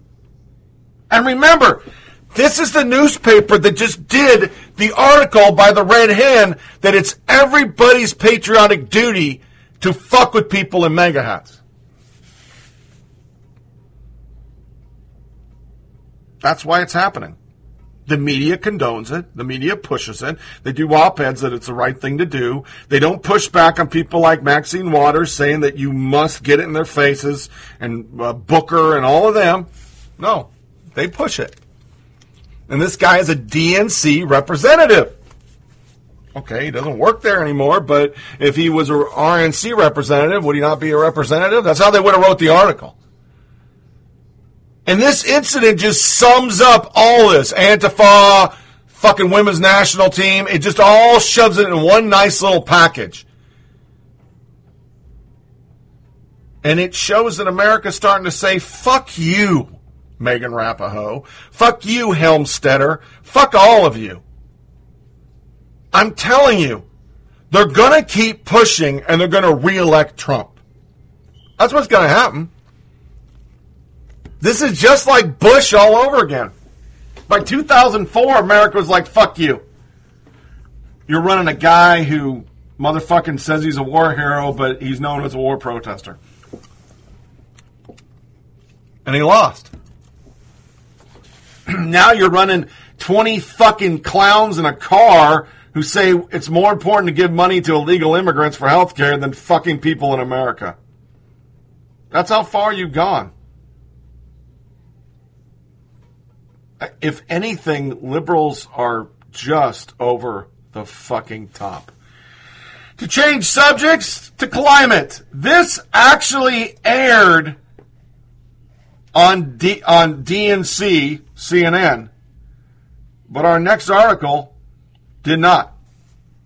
The administration is painting these cost-cutting measures as necessary to get the government working as a lean, efficient entity. But farmers, scientists, environmentalists, and now even beekeepers, they are ringing the alarms, saying that scaling back on this critical research they depend on, it's going to have a significant impact on all of us, starting with the bees. Bee populations already on the decline, now facing an added blow as the U.S. Department of Agriculture suspends collecting data for its annual honeybee colonies report, a critical tool for understanding the plummeting honeybee population.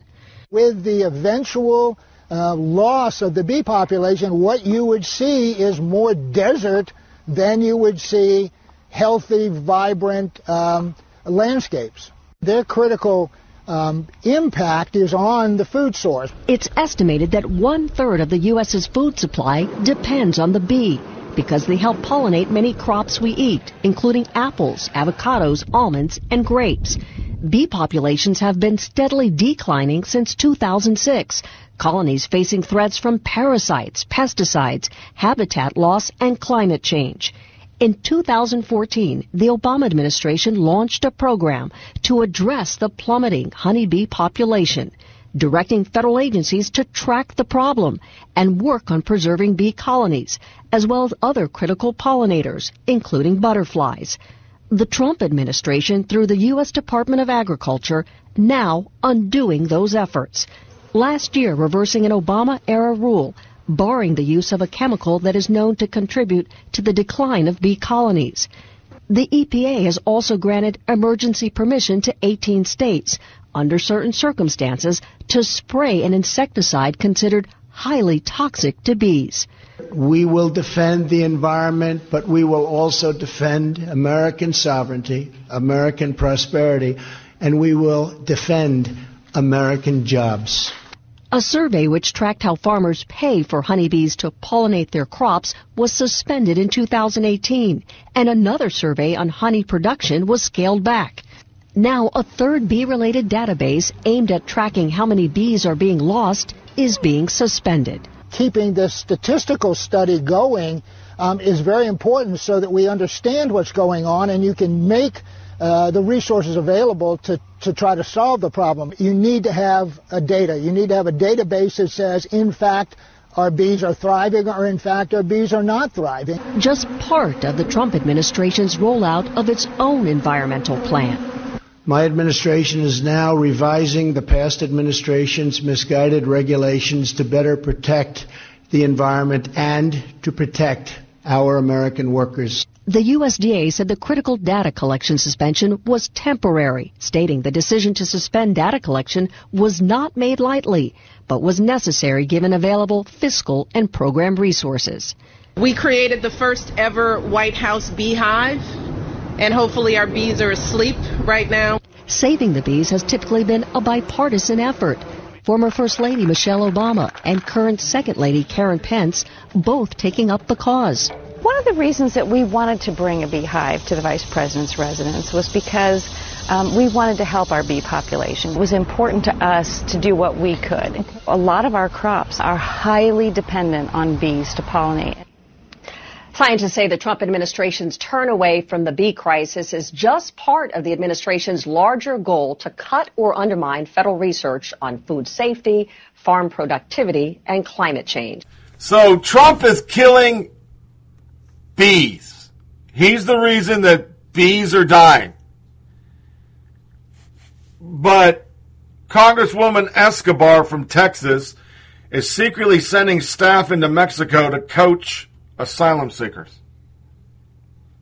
Veronica Escobar took over the 2020 Democratic presidential candidate's Beto O'Rourke's district, and the local Catholic diocese have interviewed thousands of migrants in Juarez over the past few weeks to find cases where the Department of Homeland Security officials may have wrongly returned people.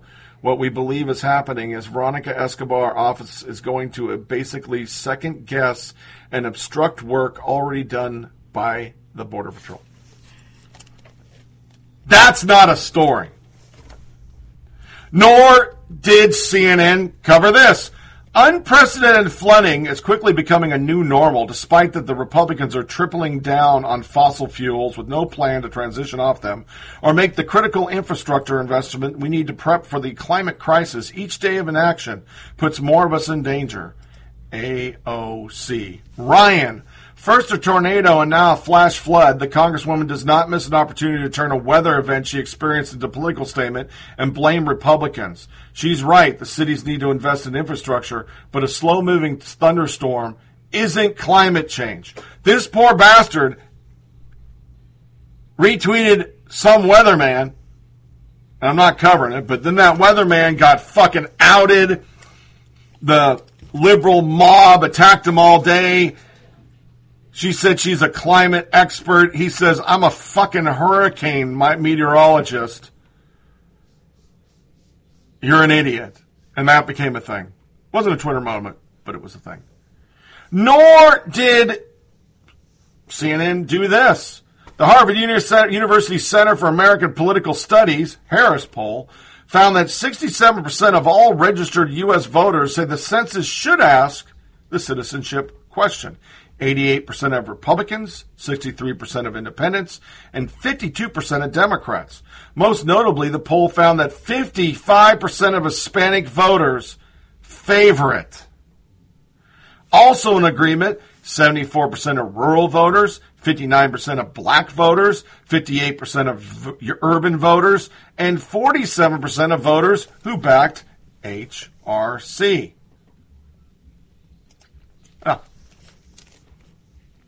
There you go. But we're still fucking around with it.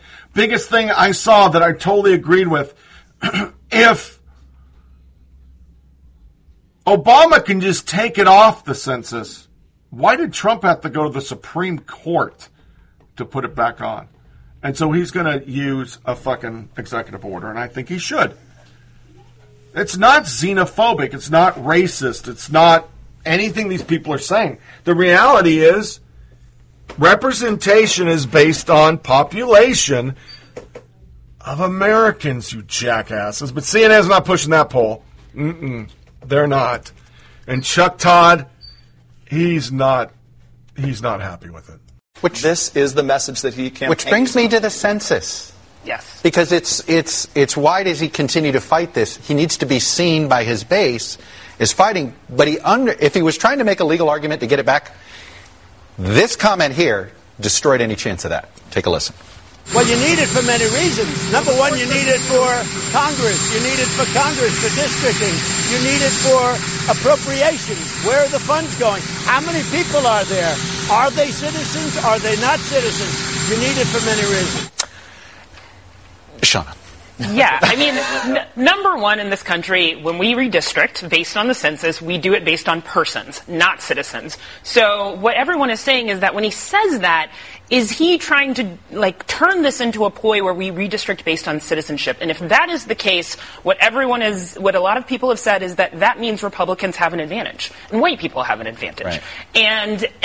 But the federal government has specifically said in this case that it had nothing to do with discrimination. The Supreme Court didn't even take that part up. They didn't let them take that part up. Now the Maryland judge is letting them take that part up. And now the people on the other side, the plaintiffs, have this. But, Jonah, I don't mean to be this cynical here, but the president is going to continue to talk about it.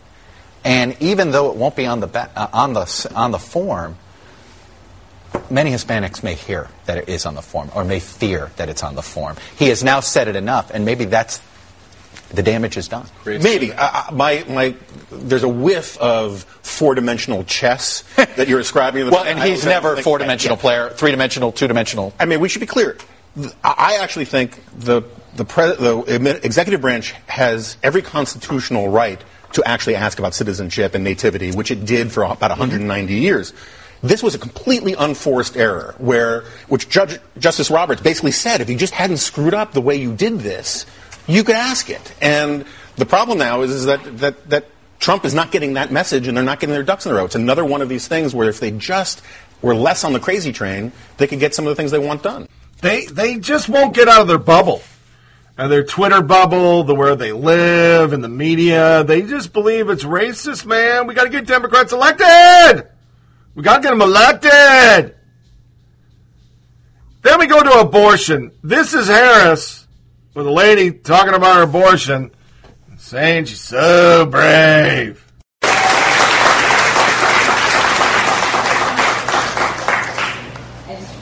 I'm in awe of your courage.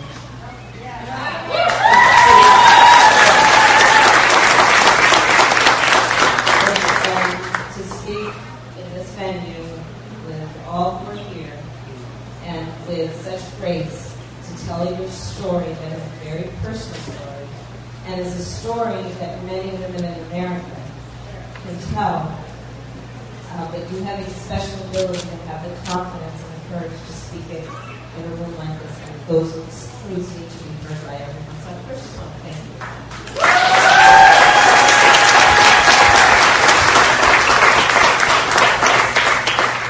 So, listen, first of all, I think what I'm offering in terms of pre-clearance is something that no one has talked about or offered before. It's a new approach, and maybe it comes from the fact that in my background, I was for 2 terms the Attorney General of California. I ran the second largest Department of Justice in the United States, second only to the United States Department of Justice. I will also tell you, in terms of my background, I shared with you that my parents were active in the civil rights movement. Well, what inspired me to want to become a lawyer was actually those lawyers who were active in the civil rights movement. It was Thurgood Marshall and Charles Hamilton Houston and Constable Mountain. It was these individuals who understood the skill and the power of the law. And to be totally honest, I never really thought too much about reproductive rights because I never thought I would be that. But I do distinctly remember the moment I found out I was pregnant. I had 2 immediate thoughts. Before the denial and the grief and all those things that come later, I remember thinking, I need to have an abortion.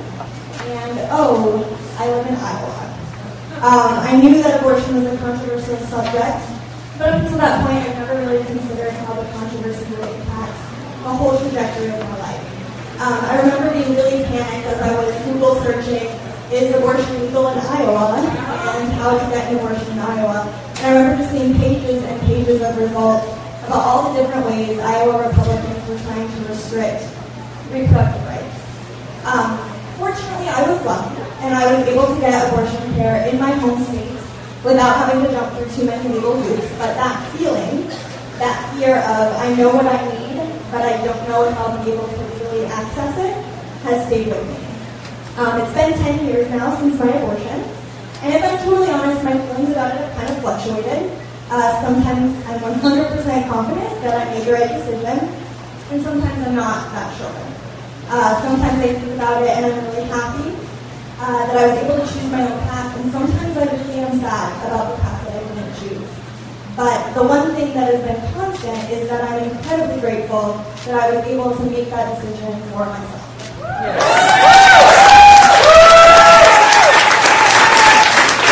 other thing that has been constant is that Republican lawmakers have been trying to take that power away. And that's why, for me, it's essential that the next president of the United States be an individual who's not just pro-choice, but is someone who will be a national leader for the cause of reproductive justice. As you said, I haven't been around quite as long, but I'm very tired of this. And I want a president who will not just defend the status quo, but who will do everything in her power to ensure that future generations have access to a full range of reproductive health care. So my question is this a crowded field where we know defending abortion access is the floor? Yes, it's so brave to kill your baby. It's also very brave. 2 independent Canadian theater owners received death threats ahead of unplanned screening. They're finally going to put it up in Canada because they decided to go against the crowd, and now they're getting death threats for doing it, which pretty much sums up the abortion crowd. Then we had Rosie O'Donnell on a radio show. Listen to what this piece of shit had to say. Now, there are a lot of Republicans, I think even Donald Trump may be among them, who think or hope the first woman president will be Ivanka Trump. And you saw her Lord. Just now at the G20 with him. He brought her to every meeting. Talk a little bit about Ivanka Trump and what Donald Trump is doing with her. I don't know what he's doing with her. I think he's been doing bad things with her for a very long time. There's a creepy incest feel that is very prevalent amongst Donald Trump and his children, at least his daughter. Very creepy. I don't know. I think she's like, a talentless, non-intelligent, non-powerful woman, and I think it's laughable to think of her in any kind of public service role. No one in his family has ever been in public service. Why should they start now?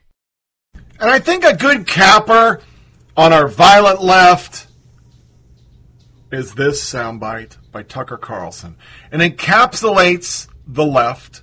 It puts them all into a nice little frickin' pile of shit. Their wishes for open borders, their hate of America, it's all summed up in the representation of Representative Ilhan Omar. Think about that for a minute. Our country rescued Ilhan Omar from the single worst place on earth. We didn't do it to get rich. In fact, it cost us money. We did it because we are kind people. How did Omar respond to the remarkable gift we gave her? She scolded us and called us names. She showered us with contempt. It's infuriating. But more than that, it's also ominous. The United States admits more immigrants than any country on earth, more than 1 million every year. The Democratic Party demands that we increase that number and admit far more. Okay, Americans like immigrants. But immigrants have got to like us back. That's the key. It's essential. Otherwise, the country falls apart. We made that point last night. We'll continue to make that point because it's true. And it's important to say it out loud, even if no one else is willing to. He is being lambasted. CNN, NBC, everybody is running articles, Twitter moments. It is like he basically said, hey, that freaking Ilhan Omar is the N-word. I mean, he literally probably should have just said that. It would be way better than what he said, which is factually accurate. We have, under Obama, this all happened under Obama, brought in a group of people from a country that despises us, killed a bunch of our soldiers when we were trying to help them in the UN in Somalia in 93. And these people came on over, and they hate the country. In her district, they tried to ban the Pledge of Allegiance. That's getting pushed back. I didn't cover it because we're covering a lot of shit. Didn't cover that one. People protesting outside the building. And you have her, who's been caught saying they made up Al-Qaeda, da-da-da-da-da. I mean, she is just the fucking worst ever. Just the worst. And if we keep bringing those kind of people in, what kind of country are we going to have? We plucked that racist Islamist out of a fucking immigrant camp. She is now a representative in our highest office. And she hates the country and rails on it daily about how bad and racist it is. And nobody in the media will point back, well, you got elected to Congress. If our country's so goddamn bad and we're so xenophobic and racist and sexist, how the fuck do you get elected then? It's a circular logic of progressivism. They have to spend their entire time telling you the other side are the devil, they're evil, they're racist, something. They got to label them to get you scared of them to go to vote. And on every election, you're guaranteed Democrats going to say America sucks. Why they hate Trump so much is that he turned it back on them. In 2016, he went, America's fucked up. We got crime. We got illegals. We're not getting ahead. The fucking economy sucks. We need to go out and kick some ass in the world. And he social media campaigned better than Obama. And the media and the progressives, oh no, you can't use us against us. There's not a single candidate right now running for office for the Democratic nomination who isn't saying America is racist, sexist, xenophobic, fucked up. We need to give open borders and ignoring the fact that we put kids in cage first. None of them. There's not one bright message coming out of there. It's all negative. That's their shtick. That's how they scare their base to go vote. Because their base is a bunch of people who hate them. They're not left enough. They're not intersectional enough. God damn it, they want to keep America. We want to make it anarchy. That's the Democratic base right now. I mean, we're about to go to a music break. We're going to come back into a Air Force Lieutenant Colonel who's running against Mitch McConnell. She is going to beat him. The media's always saying, they always say that. Cocaine Mitch is going to lose his seat. And right off the bat, she fucked up on Kavanaugh. I'm going to explain the soundbite so when you hear it, you know why I'm playing it. And right off the bat, she says, hey, I said that because he was qualified, but he shouldn't have been. Because she got nailed by the left for saying Kavanaugh was qualified to be a fucking Chief Justice. She forgot the rules. The rules are you must hate everything the other side does. You must demonize everything the other side does. And if you don't demonize them, we're not voting for you. When I tweeted to her, oh, no. You can say Trump is God. You're going against Cocaine Mitch. They're going to vote for you. I mean, you literally could go for, we're going to put everybody in the detention camp. They're still going to vote for you. Because they're zealots. They don't go into the booth like normal Americans and go, yeah, I'm pretty conservative, but that fucking guy's a twat. I'm not voting for him. I've done that. I vote against Marsha Blackburn every fucking time. I know she's going to win, but I don't vote for her because she's fucking useless. She's a media whore who doesn't know shit about the military, so why the fuck would I vote for her? Her constituency's mostly military. But that's the left. They think Ilhan Omar, Megan Rapinoe, that's America. And they only laud in the media people that hate America. They don't do segments on the soccer player who rescued the flag. When majority Americans are looking at her as a fucking hero. They don't look at the polls that say everybody's for the census. They don't look at anything. They push progressivism. And they believe that they can brainwash enough people They'll change America to the country they want because they hate the country that it is. To a music break, this time Asha Khan's Farewell, because their lighter fare today was Smithfield Jamboree. Those have been the show for a long time. It was on this weekend. Ivy Phillips cleaned the clock on everybody. That girl's a fiddling machine. But we're going to go into that soundbite of Kentucky. New person that's going to fucking, she's a chick, dude chick. She looks like she's lesbian. I don't know. She just looks like it. I haven't really researched her. I guess I should stop saying that. It sounds transphobic or homophobic. And you're going to hear a Gold Star mother also, who's not white. She looks Latina. Dogging Kaepernick. That'll start our military corner.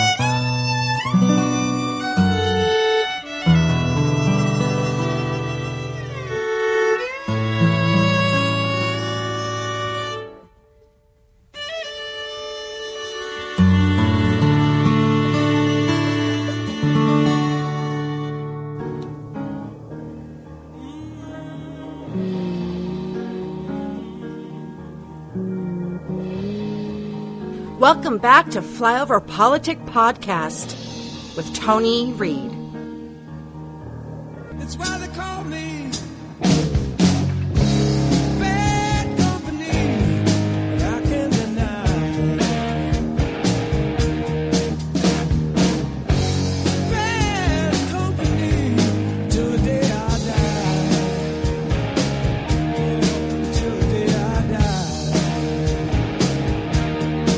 you trying to get crazy with this thing?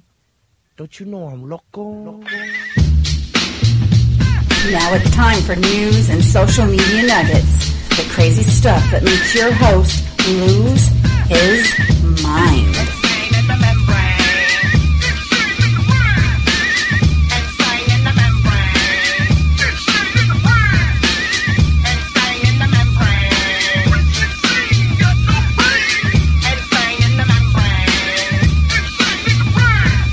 So I can understand certainly why you're talking about how you understand why Kentuckians voted for Donald Trump in such overwhelming numbers. Mm-hmm. But it has been pointed out that you once compared the feeling you had when President Trump was elected to the feeling you had on 9/11.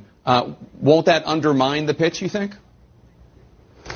Well, what I was talking about was the fact that, nobody really expected President Trump to win. And I was talking also about the entire 2016 cycle. Many of us were spurred into action by what happened in 2016, the labeling of each other as they're all communist or they're all this or they're all that. And the fake news, the divisiveness of our country was something I had never seen before. My husband is a Republican. I'm a Democrat.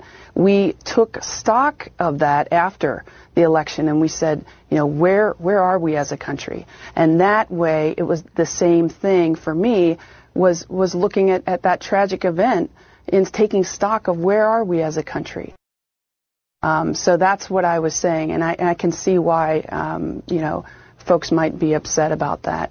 But that's what I was saying. All right, Lieutenant Colonel Amy McGrath, we thank you for your service. Good luck out there on the campaign trail.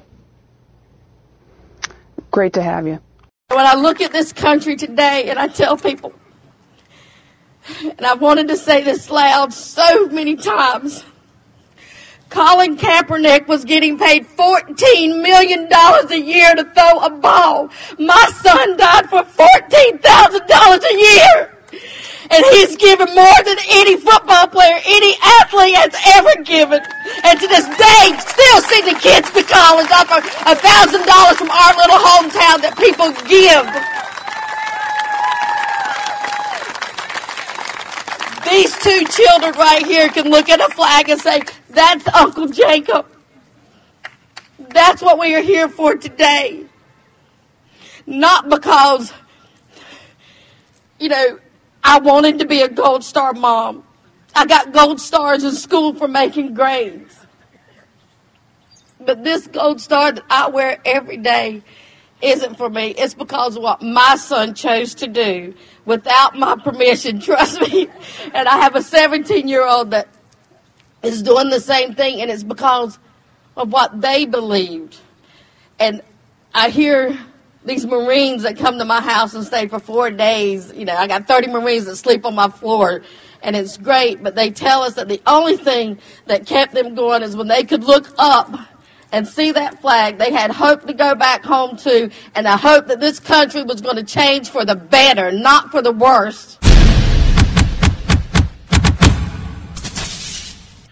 Yeah, that's not a good start. If you call fucking the election of Donald Trump 9/11, you're trying to run as a veteran. You say Kavanaugh's qualified, but now I got to flip-flop. You don't know Kentucky, lady. And you don't know that your state's a lot of military. There's 2 bases in Kentucky. Fort Campbell, gigantic. Fort Knox. Strong support for Trump among veterans, a new national poll in a survey of nearly 1,300 veterans conducted in May and June. 57% of respondents said they approve of how Trump is leading the armed forces. Contrast, about 41% they said they disapprove. The numbers are a mirror image of the overall American public. In a separate non-veteran poll from Pew Research, a nonpartisan polling analysis group conducted over the same time frame, 57% of those surveyed said they disapprove of Trump's work. and 41% said they approve. Your base is veteran, Lieutenant Colonel. Get your head out of your fourth point of contact. She's not going to win, but you can't tell that. I could play you an hour of sound bites that she is the second coming of Barack Obama. And I guess she's not gay, so I was wrong. She looked like she was gay. I'm just throwing it out there. She had the dude chick haircut. Fort Campbell soldier rappelling in Alabama falls to his death. This is fucking horrible. Philip Whitehead, investigators say he was climbing with a friend when the accident occurred Sunday night. Stevens Gap is a cave in northern Alabama, has a 143-foot pit, and he fell going down. That's just horrible. Next article, 3 Navy EOD techs fought off 20 ISIS fighters in a cave during secret night raid. 2 California-based sailors have been recognized for extraordinary heroism during a nighttime raid on a remote underground Islamic State group hideout, where the pair fought off 20 terrorists and shielded their comrades from grenades and enemy fire. Explosive Ordnance Disposal Technicians First Class Christopher Green and Travis Holland were each presented with a Bronze Star with V device last week at Naval Outlying Landing Field, Imperial Beach, California. They were recognized for their action during a September 18th mission in Iraq Anbar province while assigned to Special Operations Task Force West. The team traveled to the ISIS headquarters hideout by helicopter during the stealthy overnight raid. Despite constant dangers of explosive hazards, Green safely led the combined assault force to the target and began clearing the enemy cave complex. His award citation states, while clearing the cave of improvised explosive threats, Petty Officer Element was engaged by 20 enemy fighters barricaded within the cave system. Without hesitation, he deliberately stepped in the line of fire at a critical time to shield his teammates from close-range automatic fire. And Holland did the same thing. That's freaking fantastic. Lizzie McGuire, actress, now a soldier. Not many people could recognize Carly Schroeder June 27th at Fort Jackson Hilton Field. The blonde-haired, blue-eyed Lizzie McGuire and General Hospital actress who traded her red carpet heels for combat boots blended in the crowd of roughly 450 other identically dressed soldiers. Army life is very different from Hollywood, Schroeder said. There are some similarities, but Army life is very uniform. Everyone is very disciplined and everyone is treated equally. No stranger to weapons training and the physicality of stunt work, Schroeder faced a new set of challenges during BCT. She faced marksmanship course, obstacle course, and other courses. That is fucking hard to find nowadays. Wow. Pretty cool. This Air Force base is using 1950s tech to give F-35 pilots more flight time. They're using hot refueling. So they can swap out, and they're doing swaps because they're not getting enough flight time, which I thought was kind of neat. Funny article from Duffel Blog, sorry. This is all freaking sarcasm, but it pretty much sums up the time we're in. Army to drop U.S. from name over past links to slavery. Since 1775, the United States has had an army, and for most of those 224 years, it's been called the United States Army.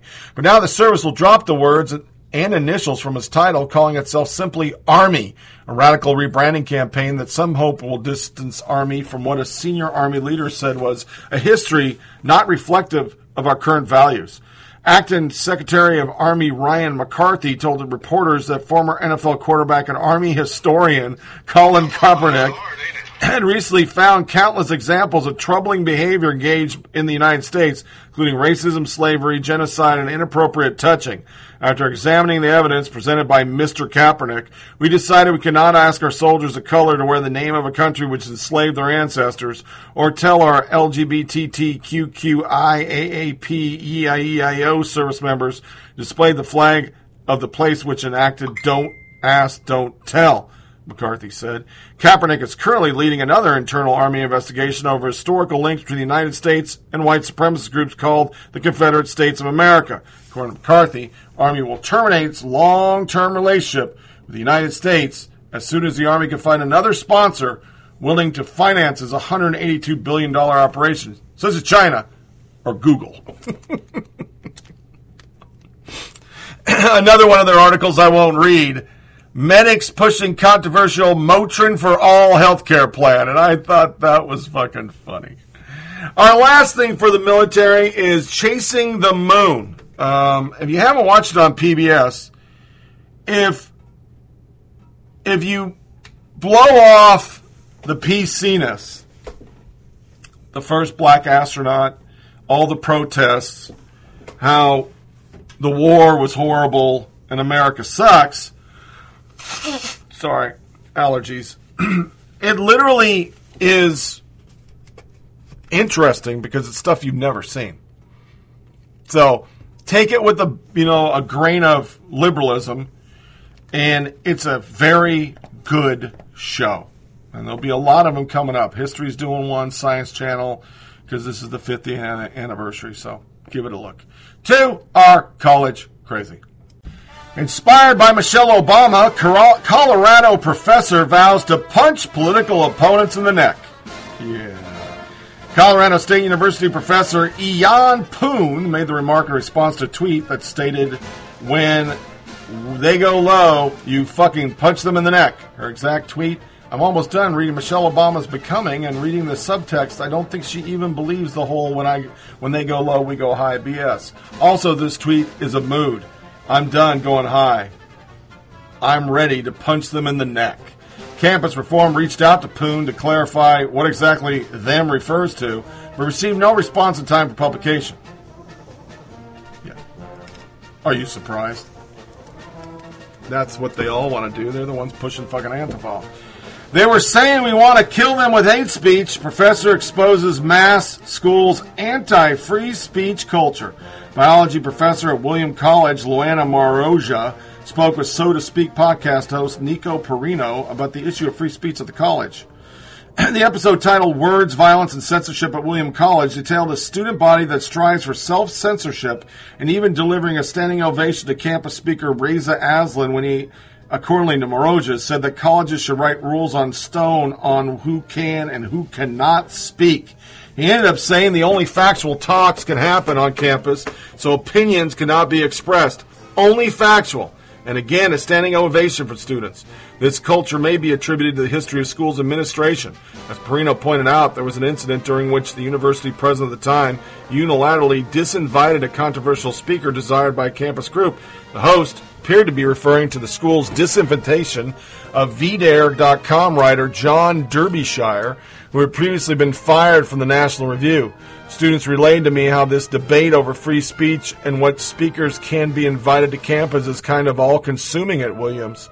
The debate over safety and whether physical safety is different from psychological safety and bringing certain speakers to campus can actually be considered violence in some cases, as we've proven. And due to all this, a study, Trust in Police, Law Enforcement, plunges amongst teens. Adam Fine, the assistant professor of criminology and criminal justice at ASU, came across these findings by analyzing research from the Monitoring the Future survey, which collects data from roughly 50,000 students and teenagers annually. While Monitoring the Future mostly contains questions about drug use, the nationwide survey, according to ASU news release, also included a question that measures attitudes towards different authority figures. Survey participants were asked to rate how well police and law enforcement agencies, the justice system, religious organizations, and public schools were performing their job on a scale of 1, extremely bad, to 5. Before 2015, results showed that teenagers trusted religious institutions the most, followed by schools, law enforcement, and demonstrated the least favorability towards the justice system. From 15 to 17, teens' attitude towards law enforcement shifted to be just as antagonistic as their view towards the justice system. Attitude towards the other institution remains virtually the same. And how can you not be when that's what our media is pushing? Schools, our colleges, it's to be expected. UCLA professor guilty of conspiring to steal missile secrets for China could face more than 200 years. UCLA adjunct professor Yi Chi-si, I think it's S-H-I-H, was convicted June 26th on 18 federal charges, Newsweek reported, and could now lose hundreds of thousands of dollars to spend 219 years behind bars. We're just a winner chicken dinner up in this place. UC Berkeley teaches illegal aliens how to fight back against ICE. Yeah. The UC system pledged not to cooperate with ICE and hand over private records without first receiving court orders. Berkeley USP has numerous resources, including a web page titled What to Do If ICE Comes to Your Door, a 5-step instructional infographic teaching illegal immigrants how to act in the presence of ICE. The First step, 4 steps, tell the reader, do not open doors, remain silent, do not sign, report the raid, and the last step, fight back. The fight back section displays a fist and reads, get a trustworthy attorney and explore all options to fight your case. If detained, you may be able to get bail. Don't give up hope. Another resource to which USP directs illegal students and faculty is Rapid Response Hotline for ICE sightings. By dialing the Alameda County Immigration Legal and Education Partnership sponsored hotline, that's a lot of fucking words for a hotline, members of the Berkeley community can report ICE activity on campus to warn illegal immigrants of presence of federal agents. Other special resources that Berkeley USP provides to illegal immigrants, including mental health support, academic counseling, legal support, and the distinct track of financial aid and grant funding. The university refers to part of the special funding as the Dream Aid, which means we're just going to give you free shit. You other motherfuckers pay your own way. Washington Post hails professor who wants to expunge. Hello, ladies and gentlemen. And those who've been with the show, like Matt in Oregon, a couple other out there, man, this was a long time ago. This is a big deal. Ladies and gentlemen was just fucked up, but it's back. Washington Post contributing columnist Stephen Petro used to write a regular column for the style section called Civilities, even as he supported manner shredders like Dan Savage, to explain the LGBTQ revolution and all its linguistic permeations. On Saturday, that exercise returned a book reviewing touting a necessary guide to gender inclusivity. Strangely, the guy is not new. It was published last October. The title is Gender Your Guide, with the subtitle, A Gender-Friendly Primer on What to Know, What to Say, and What to Do in New Gender Culture. To eradicate the gender binary is defined as gender-friendly. The author is Lee Arnton, an assistant professor of gender and sexuality studies at Queen's University in Ontario. Arnton identifies as non-binary, uses they as the pronoun. I'm not reading anymore. This fucking shit.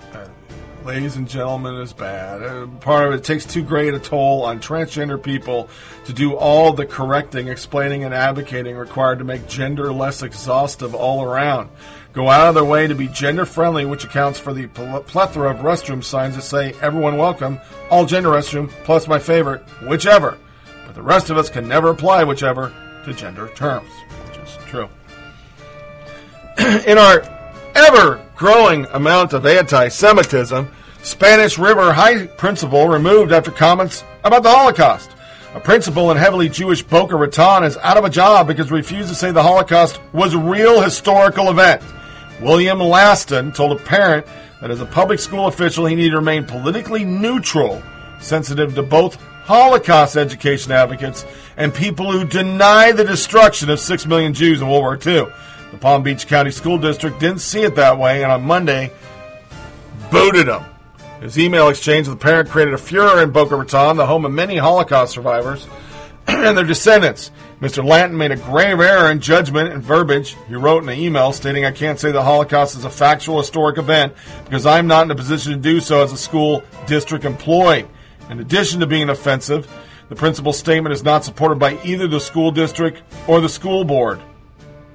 Latson wrote, not everyone believes the Holocaust happened, and you have your thoughts, but we are a public school, and not all of our parents have the same beliefs, so they will react differently. I mean, it's like we're talking about Christmas or some shit. God damn, man. I mean, how? How did they get away with this? How is not the media covering this? If this was a guy saying you couldn't wear a hijab in the class, it would make CNN. They would interview students. They'd do a remote live feed. You fucking people. Then to our faux outrage on Twitter. I saw this, that's why I'm covering it. Hashtag not my Ariel. I never saw anybody do it. White Twitter is big mad about Disney casting a black Little Mermaid. This is from Da Root. As a nation celebrating the national holiday that symbolizes all men being created equal, a small minority of mistreated Americans cranked up the Caucasian outrage machine to address an egregious injustice that threatened the happiness and well-being of people everywhere. But this time, the righteous indignation was not about Nike or Starbucks or even reality. This time, conservatives were concerned about a fictional fish girl. Oh yeah, the whites are at it again. The whites are at it again. I love reading these articles because nowhere could you write this if you weren't black or, all the other different magazines and websites that can get away with this shit.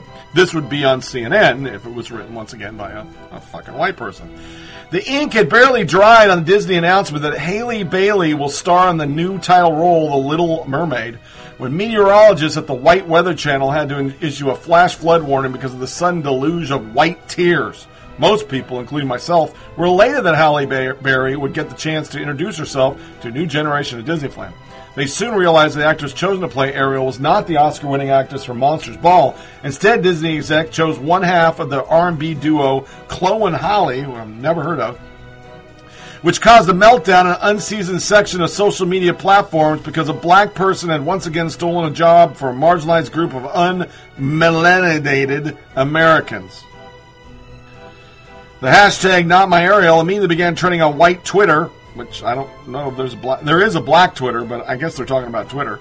Of course, the display of fragility was to be expected because in a country and a system where whiteness is default, rewarding anyone who doesn't fit in the traditional idea of normal is perceived insult and feels like robbery. It feels like oppression. In their minds, Disney didn't make a business decision based on talent, ability, and the fact that Halle Berry can bring her own already built fan base. The woe-begone whites automatically assumed that the movie studio chose a black actress because of the political correctness, pandering, and dreaded idea of diversity. But if white actors can play Jesus, Moses, Michael Jackson, Othello, Simba, Tonto, Prince of Persia, and Ramses, because they did voiceovers, okay, then why can't the fish girl be black? That was a rhetorical question. We know why. However, on the extended weekend of this great American holiday, instead of focusing on the small number of fragile, furious racists, maybe we should concentrate on the important things. Even though a few people might be salty about Disney's casting, there is indeed a bright side. Finally, they'll have some reasoning. Matt Walsh. A black actress is cast as a Little Mermaid. Everyone, oh, okay. Heroes on Twitter. What's the matter, racist? Outrage about diversity again? Everyone know it's fine. Heroes, you stupid bigots. Everyone, what? Heroes, why are you so outraged? BET did a story about all the racists who are big mad that Ariel is white. They compiled 6 tweets to prove the outrage exists. 2 are from anonymous accounts with 10 followers. 2 are from non-white people. This is the foest of the foest. I could not find this. Because I'm not really big on The Little Mermaid, so I wasn't really looking for it, I guess. But yeah, it's not even a real thing. But The Root got some good clickbait for all the black racists who hate white people. And then in our ever fucking God it won't stop, please somebody kill me file, do Americans need air conditioning? This time, the New York Times. Summer's great. Indoor temperature debate rages on. Penelope Green.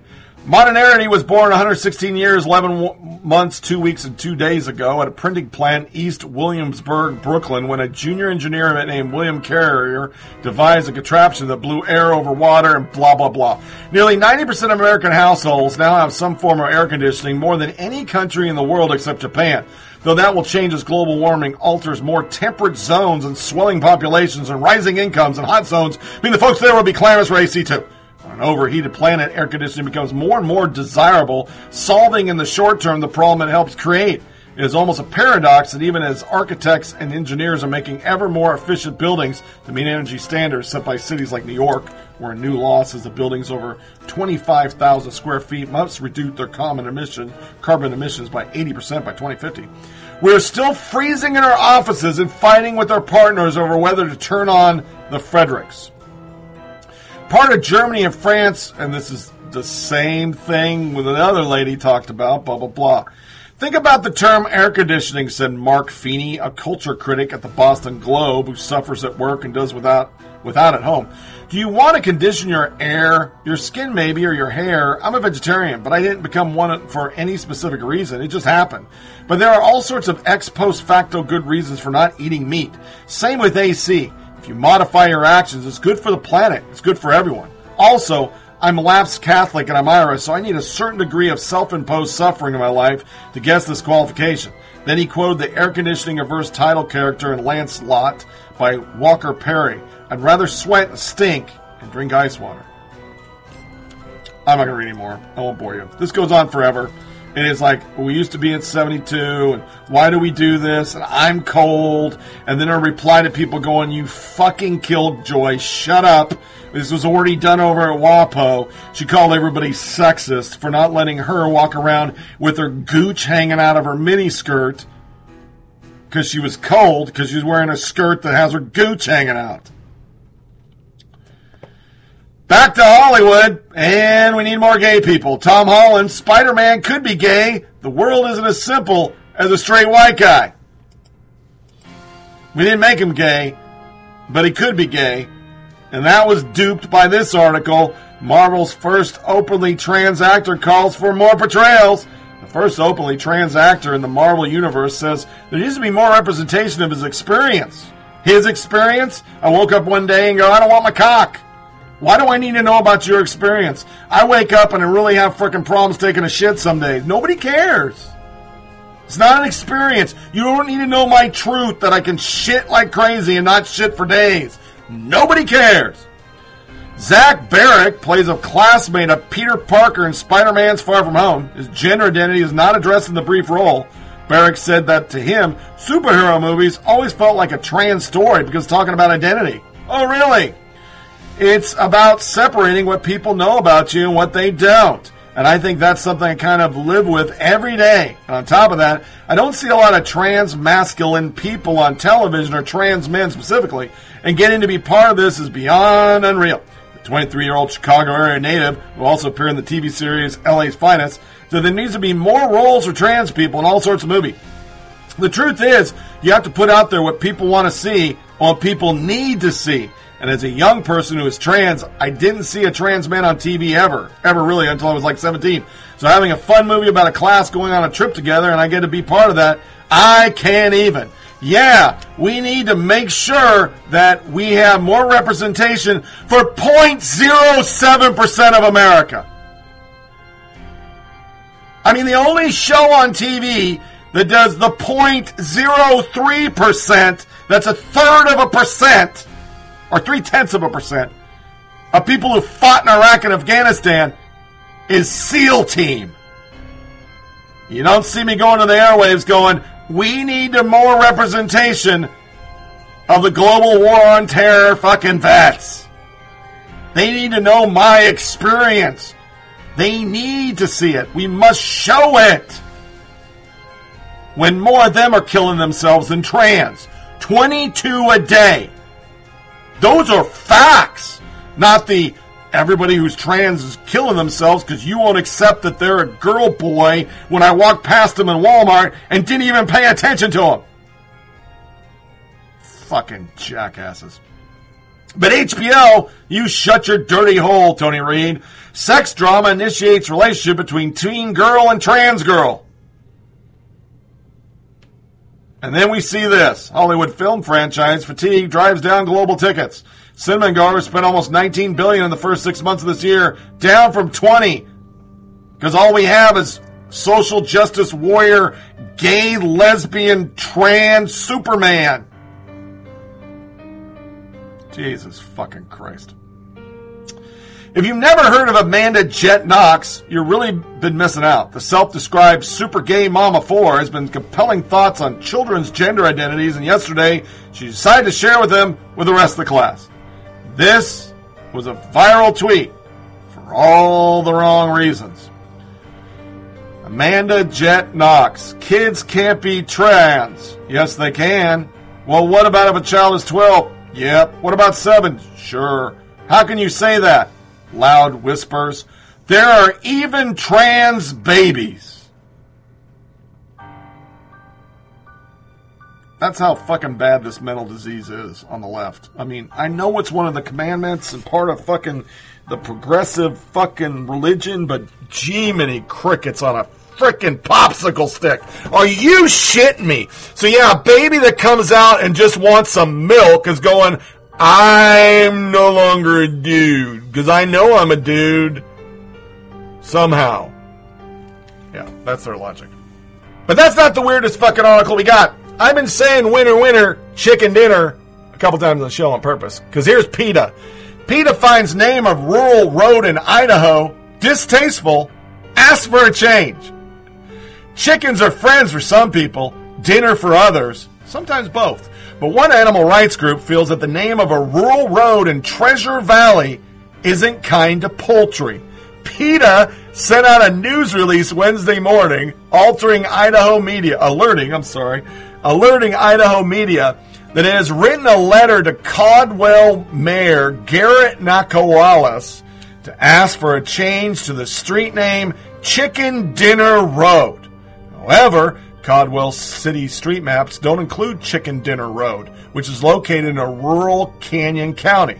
Just like dogs, cats, and human beings, chickens feel pain and fear and value their own lives, says PETA Executive Vice President Tracy Reeman in a letter. I really tried to do this series. I just can't do it. She wants the mayor to change the name of the road to one that celebrates chickens as individuals, not as being killed, chop up, and labeled as dinner. Susan Miller, the Caldwell mayor assistant, told the Statesman that the mayor was in a meeting. She said she wasn't sure whether he'd be issuing a response to PETA's request. In a letter dated July 3rd, Reeman said she's not trying to ruffle any feathers, adding that the words matter and have the power to change lives. The way the industry treats chicken is inhumane, she said, because they are confined to crowded, filthy sheds with tens of thousands of other birds where diseases, smothers, and heart attacks are common. Doesn't get any better from there, she said in her letter. They then are violently crammed to transport trucks for shipment to slaughterhouses where they are shackled, hung upside down, their throats cut, and they're immersed in scalding hot feather-removing tanks, often while they're still conscious, which they have no proof of. Change the name of Chicken Dinner Road would show compassion to chickens and respect for other species, she said. She said PETA would help pay for replacing the sign. Joan Decker, a spokesman from Canyon County, said the county has heard from a handful of residents who grew up there and don't want the name to be changed. She said county commissioners were in a meeting all morning. Everybody's in a meeting, and he's skeptical they would change the name. Based on a letter from PETA, a road name change would be handled by the county commissioners as long as the road isn't in Caldwell area of impact. Decker said via email, would require a public hearing and we would have to notify all property owners having frontage on the affected road at least 30 days before the public hearing. An application and fee are also required for an unincorporated country road name. There's a whole bunch to it, which tells you, go fuck yourself. This is a long-ass article, too. But words mean everything to libs. I threw this in there because it makes sense. Catfight is the sexist term Republicans use when two adult women happen to disagree with each other. The reason they find it so novel and exciting is that because the GOP haven't elected enough women themselves to see that it can, in fact, be a normal occurrence in a functioning democracy. That's AOC. And the whole world said, well, I guess fucking Megyn Kelly, fucking Democrat women, people just spent all day slinging this fucking moonbat. How many times people use catfight? Women use catfight. My wife watches The Real Housewives of Des Moines, Iowa, just to see catfights. Get over yourself. Then we got this one that was pushed by, why do I even have to say it anymore? CNN. 2 girls are petitioning McDonald's and Burger King to scrap plastic toys and kid meal. Sisters Ella and Caitlin McEwen, 9 and 7, started a petition to call on fast food giants to stop putting plastic toys in their kid meal. The girls say they are spurred to act after they learned in school about the harm that plastic does to wildlife and the environment. Alternate title, Kids Brainwashed by Liberal Progs from California, then get them on TV to push stupid shit. They literally put a picture of a dead turtle on the beach with this article. That was more important than the U.S. women's national team boot stomped like a bunch of Nazis the flag. Yeah. You fucking dolts. Good Lord. Then to our weird stuff. Human wearing tetadildonic suits can now have sex with each other on the internet. What the fuck, Chuck?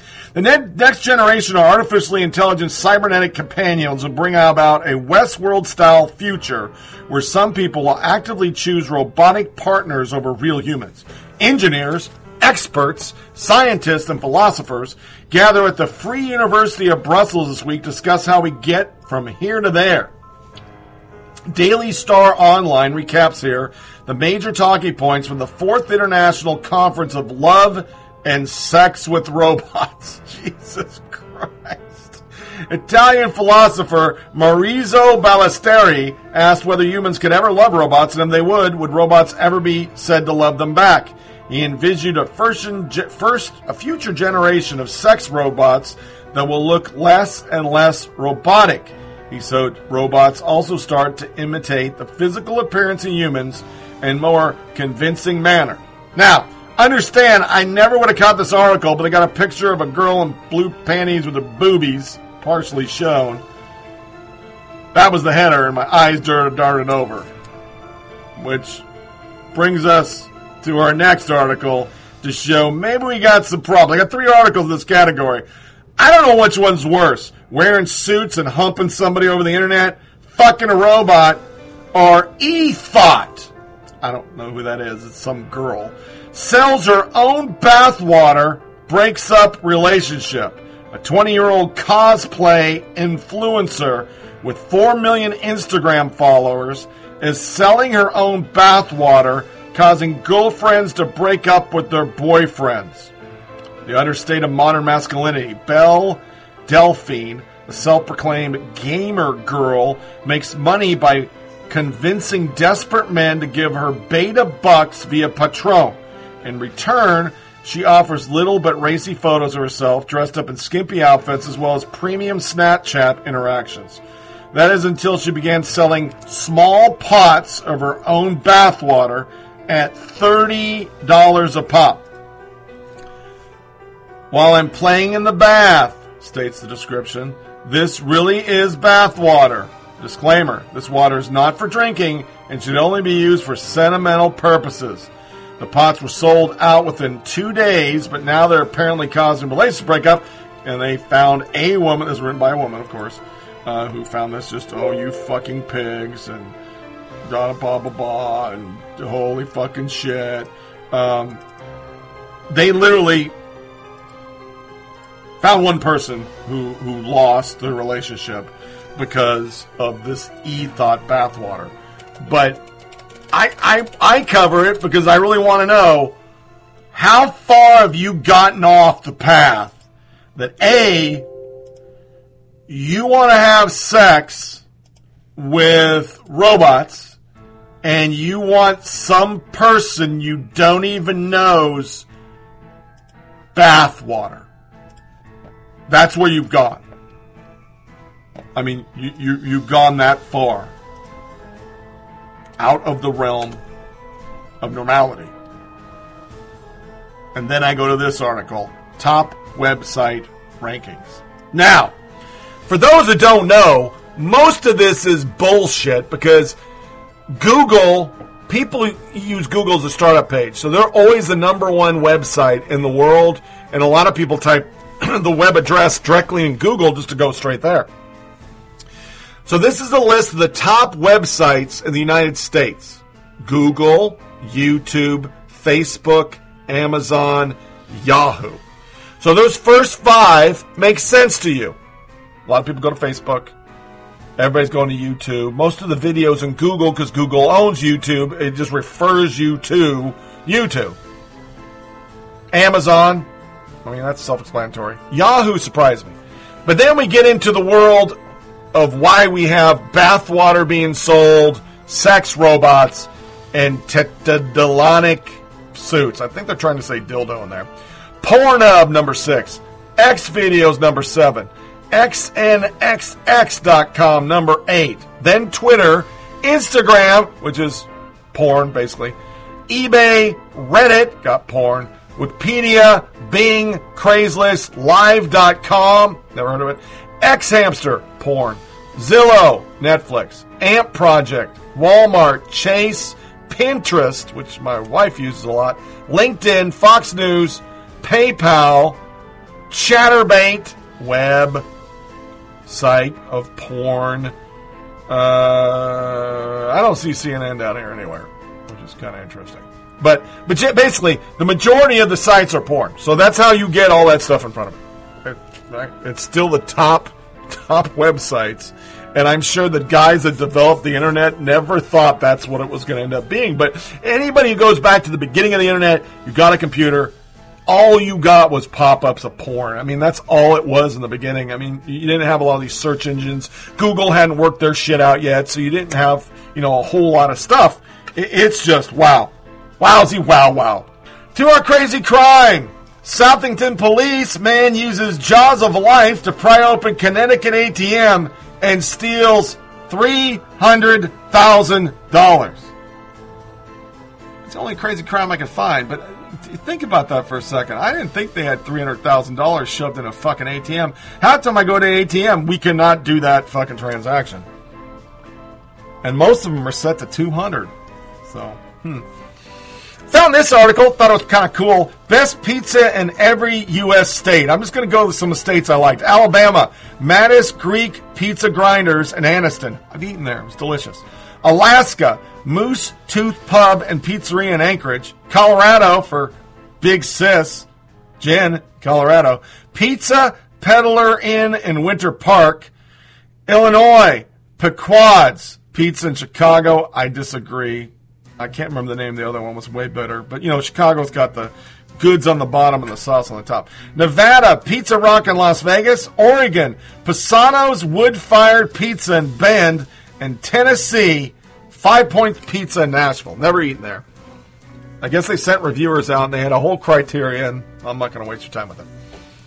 2, love is all we need, I guess. I don't know how to frame this, but I just thought it was really fucking cool. Newlyweds, 100 and 102, find love after meeting at senior living facility. I thought that was the sweetest thing ever. That's pretty fucking cool.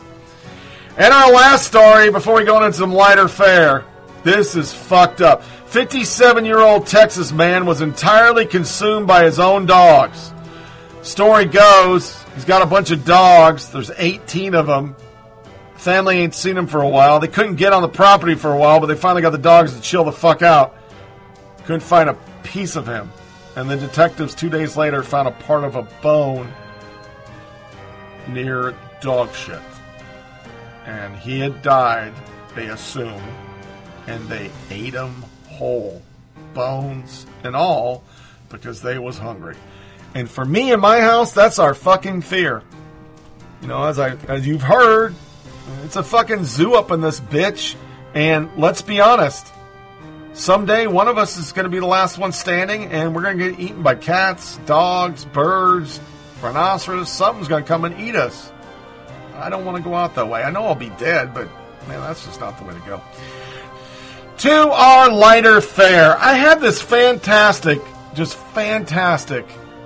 video of the horsewoman. It was all over fucking Twitter, and I just listened to it for the first. It doesn't talk. It's just her running. She runs like a horse. She loved horses, so she taught herself how to be a horse. And it's some creepy shit. It's like out of a fucking horror movie or an alien movie. It is just fucking crazy. So I can't play it. So we're going to go straight into Smithville Jamboree. Those have been the show. I watch it every year on TV. Here we go. With the wife's recovery for her knee, we couldn't go this year. But it was a great bluegrass festival. It's just so hometown Southern with this small Smithville, Tennessee. And here is a soundbite with the ending. You'll hear the fiddle. That is Ivy Phillips. Once again, she cleaned everybody else's clock. Won the Junior Fiddler, the Best Fiddler Award, and the overall Fiddling Championship. And wow, that girl can play a fiddle.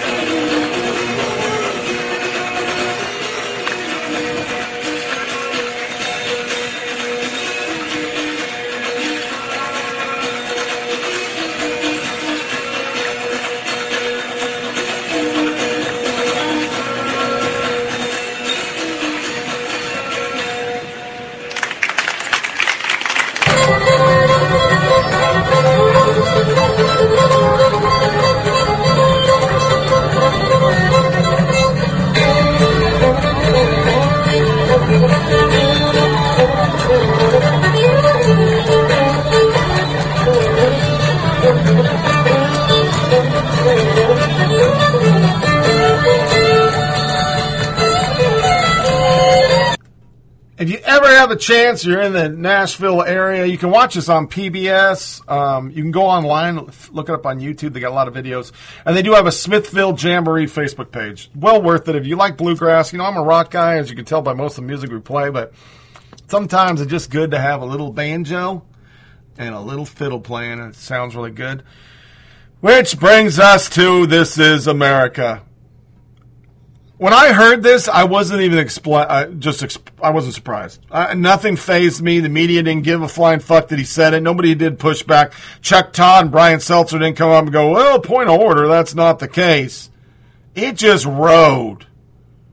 And it's Biden saying Russian interference wouldn't have happened on his watch. This is America. Don't catch you slipping now. Don't catch you slipping now. Look what I'm whipping up. This is America. Don't catch you slipping now. Don't catch you slipping now. It's time for the last soundbite. Like the media say when they are pushing fake liberal agenda stories. This is America in 2019. Guns in my area. I got the strap. Used to be the first speech stood up. The chancellor, the former chancellor of Germany, stands up. She says, we have to go it alone. We can't count on the United States. Why did we set up NATO, Chris? So no one nation could abuse the power in the region, in Europe, that would suck us in a way they did in World War I and World War II. It's being crushed. Look at what's happening with Putin. While Putin is trying to undo our elections, he is undoing elections in Europe. Look what's happened in Hungary. Look what's happened in Poland. Look what's happened in Moldova. Look what's happening. You think that would have happened on my watch or Barack's watch? You can't answer that, but I promise you it wouldn't have, and it didn't. So with North Korea, the idea of reaching out. Did you hear it? Did you hear that? And there wasn't even a blip. There was no blip in there. There was no blip whatsoever. It was just straight up fucking, it wouldn't have happened. And old Chris Cuomo, a journalist, I just air quoted, he just rolls on through with the next question. Well, in the case of North Korea, he didn't even push back. Now, the media has been playing this game since it all happened, but you had occasional articles, why didn't Barack Obama do it? And they just go back away from it, that, Trump's a piece of shit. And we are down the road 3 fucking years. There's no proof any collusion. There's no proof that there was fucking obstruction. There's no proof of anything. And these two jackalopes just skated off because that's how it works with Democratic politics. When you fuck up, they don't say Democrat. They don't even put a D on the screen. They have excuses. When you're a Republican, there's a 6th degree of separation of everything wrong in the world's your fault. This podcast, we put Trump's killing bumblebees. Fucking bumblebees. And as we've seen with Trump support, the military and a veteran just going crazy and saying his election's 911 all over again, to the majority of Americans, Democrats, blacks, fucking whatever, want the citizenship question on the fucking census, the media just ignores it. They just fucking ignore it. and you get polls like this. I don't know how I missed this. Obama is the worst president since World War II, poll says. More Americans consider Barack Obama to be the worst president since World War II than they do any other president, according to a new poll. The Quinnipiac poll out Wednesday found that 33% of Americans see Obama as the worst post-war president, while just 8% consider him the best. Another 28% see former President George W. Bush as the worst. Richard Nixon, the only American president ever to resign this great, was picked the worst by 13%, according to the poll. And 45% of Americans think the U.S. would be better off if Mitt Romney had been elected president in 2012, according to the poll, while 38% think country would be worse off. Ronald Reagan was the most common answer among those surveyed for the best president ever since World War II, with 35% choosing Republican icon, another 18% chose Bill Clinton, and 15% chose John F. Kennedy. The survey of 1,446 registered voters conducted June 24th through 30th had a margin of error of plus or minus 2.6%. The media just ignores what the people think because they're progressives. They know better than you. They're smarter than you. I mean, Chuck Todd doesn't drop college educated around all the time by accident. He is saying those idiots and what the polls are saying are uneducated, inbred, bucktooth, fucking chewing tobacco users in the middle of the country. They don't know any better. We know better. We know that there is truth in global cooling, warming change. We know that these poor transgenders just want to be left alone. And then you have Megan Rapinoe getting up there and acting like a fucking fool. There is so much violence against people of color and gays and lesbians, even though we can't prove any of that shit. There's so much gun violence. There's 800 school shootings, but we link shit to every town. They use BB guns and cap guns and fucking Pop-Tart guns. Steve Scalise sums it up. Joe Biden claims Russia election interference wouldn't have happened on his watch or Obama's watch. Seriously, Joe? It did happen on your watch and Obama's watch. Let's walk down memory lane. Russian interference in American elections happened on Obama and Biden's watch. That's irrefutable. Even CBS News admitted Obama knew about Russian meddling. Has Joe Biden forgotten about how weak the Obama administration was on Russia? Like when Barack Obama himself told Russia after an election to have more flexibility on missile defense when he thought no one could hear him? Did Joe Biden forget about Obama's Secretary of State Hillary Clinton offering a reset with Russia, undermining our national security? Did Joe Biden forget about when he and Obama, along with many other Democrats and the liberal media, mocked Mitt Romney for taking the threat of Russia seriously? Do we remember the 80s are calling your foreign policy? The sad state of affairs is liberals write history. Whether we like it or not, that's how it works. And right now, Brian Seltzer, FBI officials, when the facts presented themselves through investigative journalist work, we moved on it. Jeffrey Epstein case was capitulated into the national news radar by one newspaper, the Miami Herald.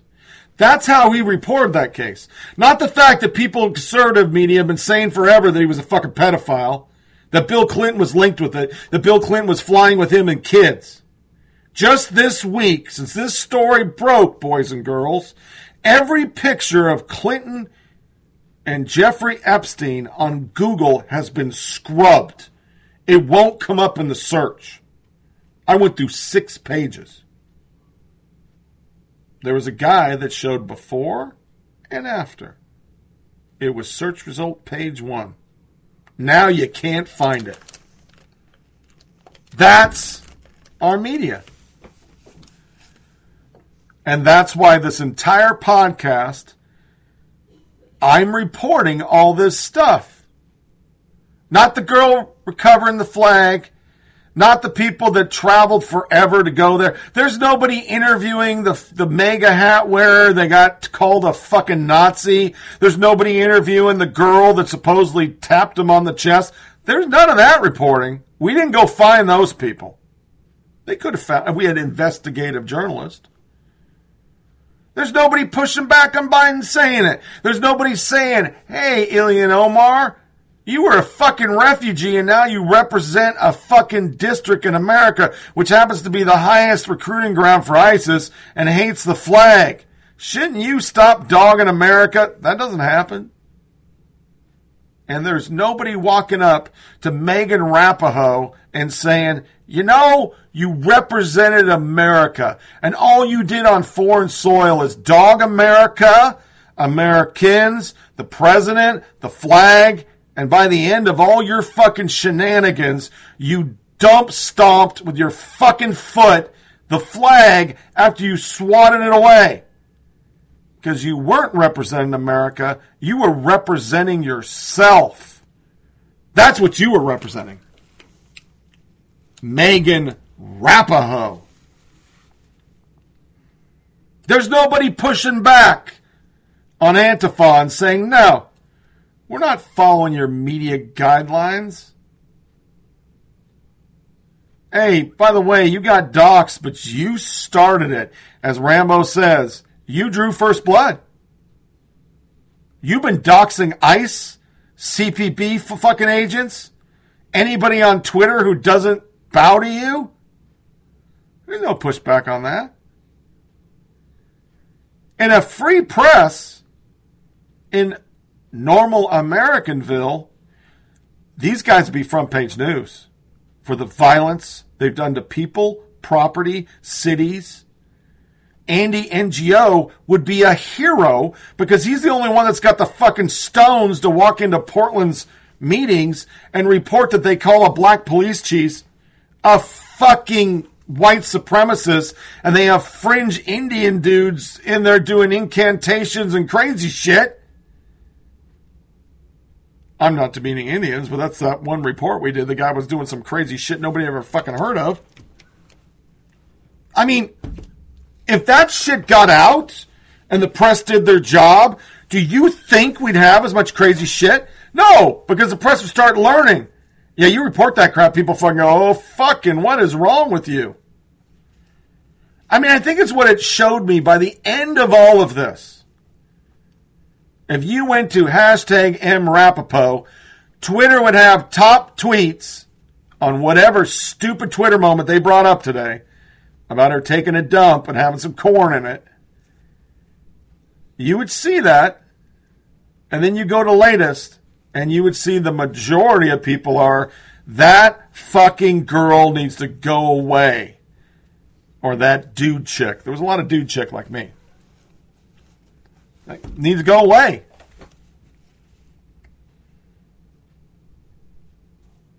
It's what we live with right now. And I think it's what we forget. There's more of us that love this country, love the flag, and support the direction, if not the man, than there are in the camp of America sucks, we're all racist, xenophobic, transphobes. There's just more of us. We just don't get an audience. We don't get articles in the New York Times and WAPO who stumble over themselves and say America sucks. And we don't get on fucking CNN, ABC, NBC, or CBS. You're just not going to get out there. And God knows MSDNC, they ain't done a normal article since fucking after the war started. I used to watch MSNBC. They did good war coverage until that guy died. So that's why it was our This Is America. It sums up everything. A Democrat can get up there during an election and say whatever the fuck they want. They're not going to get pushback or called out with facts. Like our show started with Jim Acosta, there were no airports. Everybody knew that, Jim. What the fuck? So this wraps up another episode of Flyover Politics Podcast. Please feel free to share this with family and friends. Send comments about the track or suggestions for segments to foppodcast@gmail.com. foppodcast@gmail.com. Get this show on SoundCloud, Podcast Addict, TuneIn Radio, Google Play, iTunes, Blueberry, Stitcher, and Pocket Cast. There was 180 listens overnight. So for all the new listeners, I hope you stay with the show. Use the feedback stuff like going to our Facebook page at FOP Podcast or FOP Tony Reed on Twitter. And send suggestions for segments you'd like. Keep listening. If you get bored with what you're listening to, there's like 350 fucking tracks, I think, online right now. And I don't even have the first 14, which was mono because I couldn't figure out how to get it stereo because it sucked. Our next show is going to be the afternoon, so it'll probably be posted. You'll look for it the 17th of July, year of our Lord 2019. I got a medical appointment the 12th with the wife, 15th with the wife, and 16th with me. I got to go get a bunch of shit done. So tune back in there. Make sure you stay cool out there. It's hot as freaking Hades down here in the south. It's just miserable. Make sure you disconnect from all your devices. Don't give the yeah-yeahs, and tune back in on Tuesday for another exciting episode. As always, thanks for listening. Take care. Thank you for listening to Flyover Politic Podcast. Please check out our Facebook page at FOP Podcast and Twitter account at FOP Tony Reed. Remember, it's a short ride. Make every day count.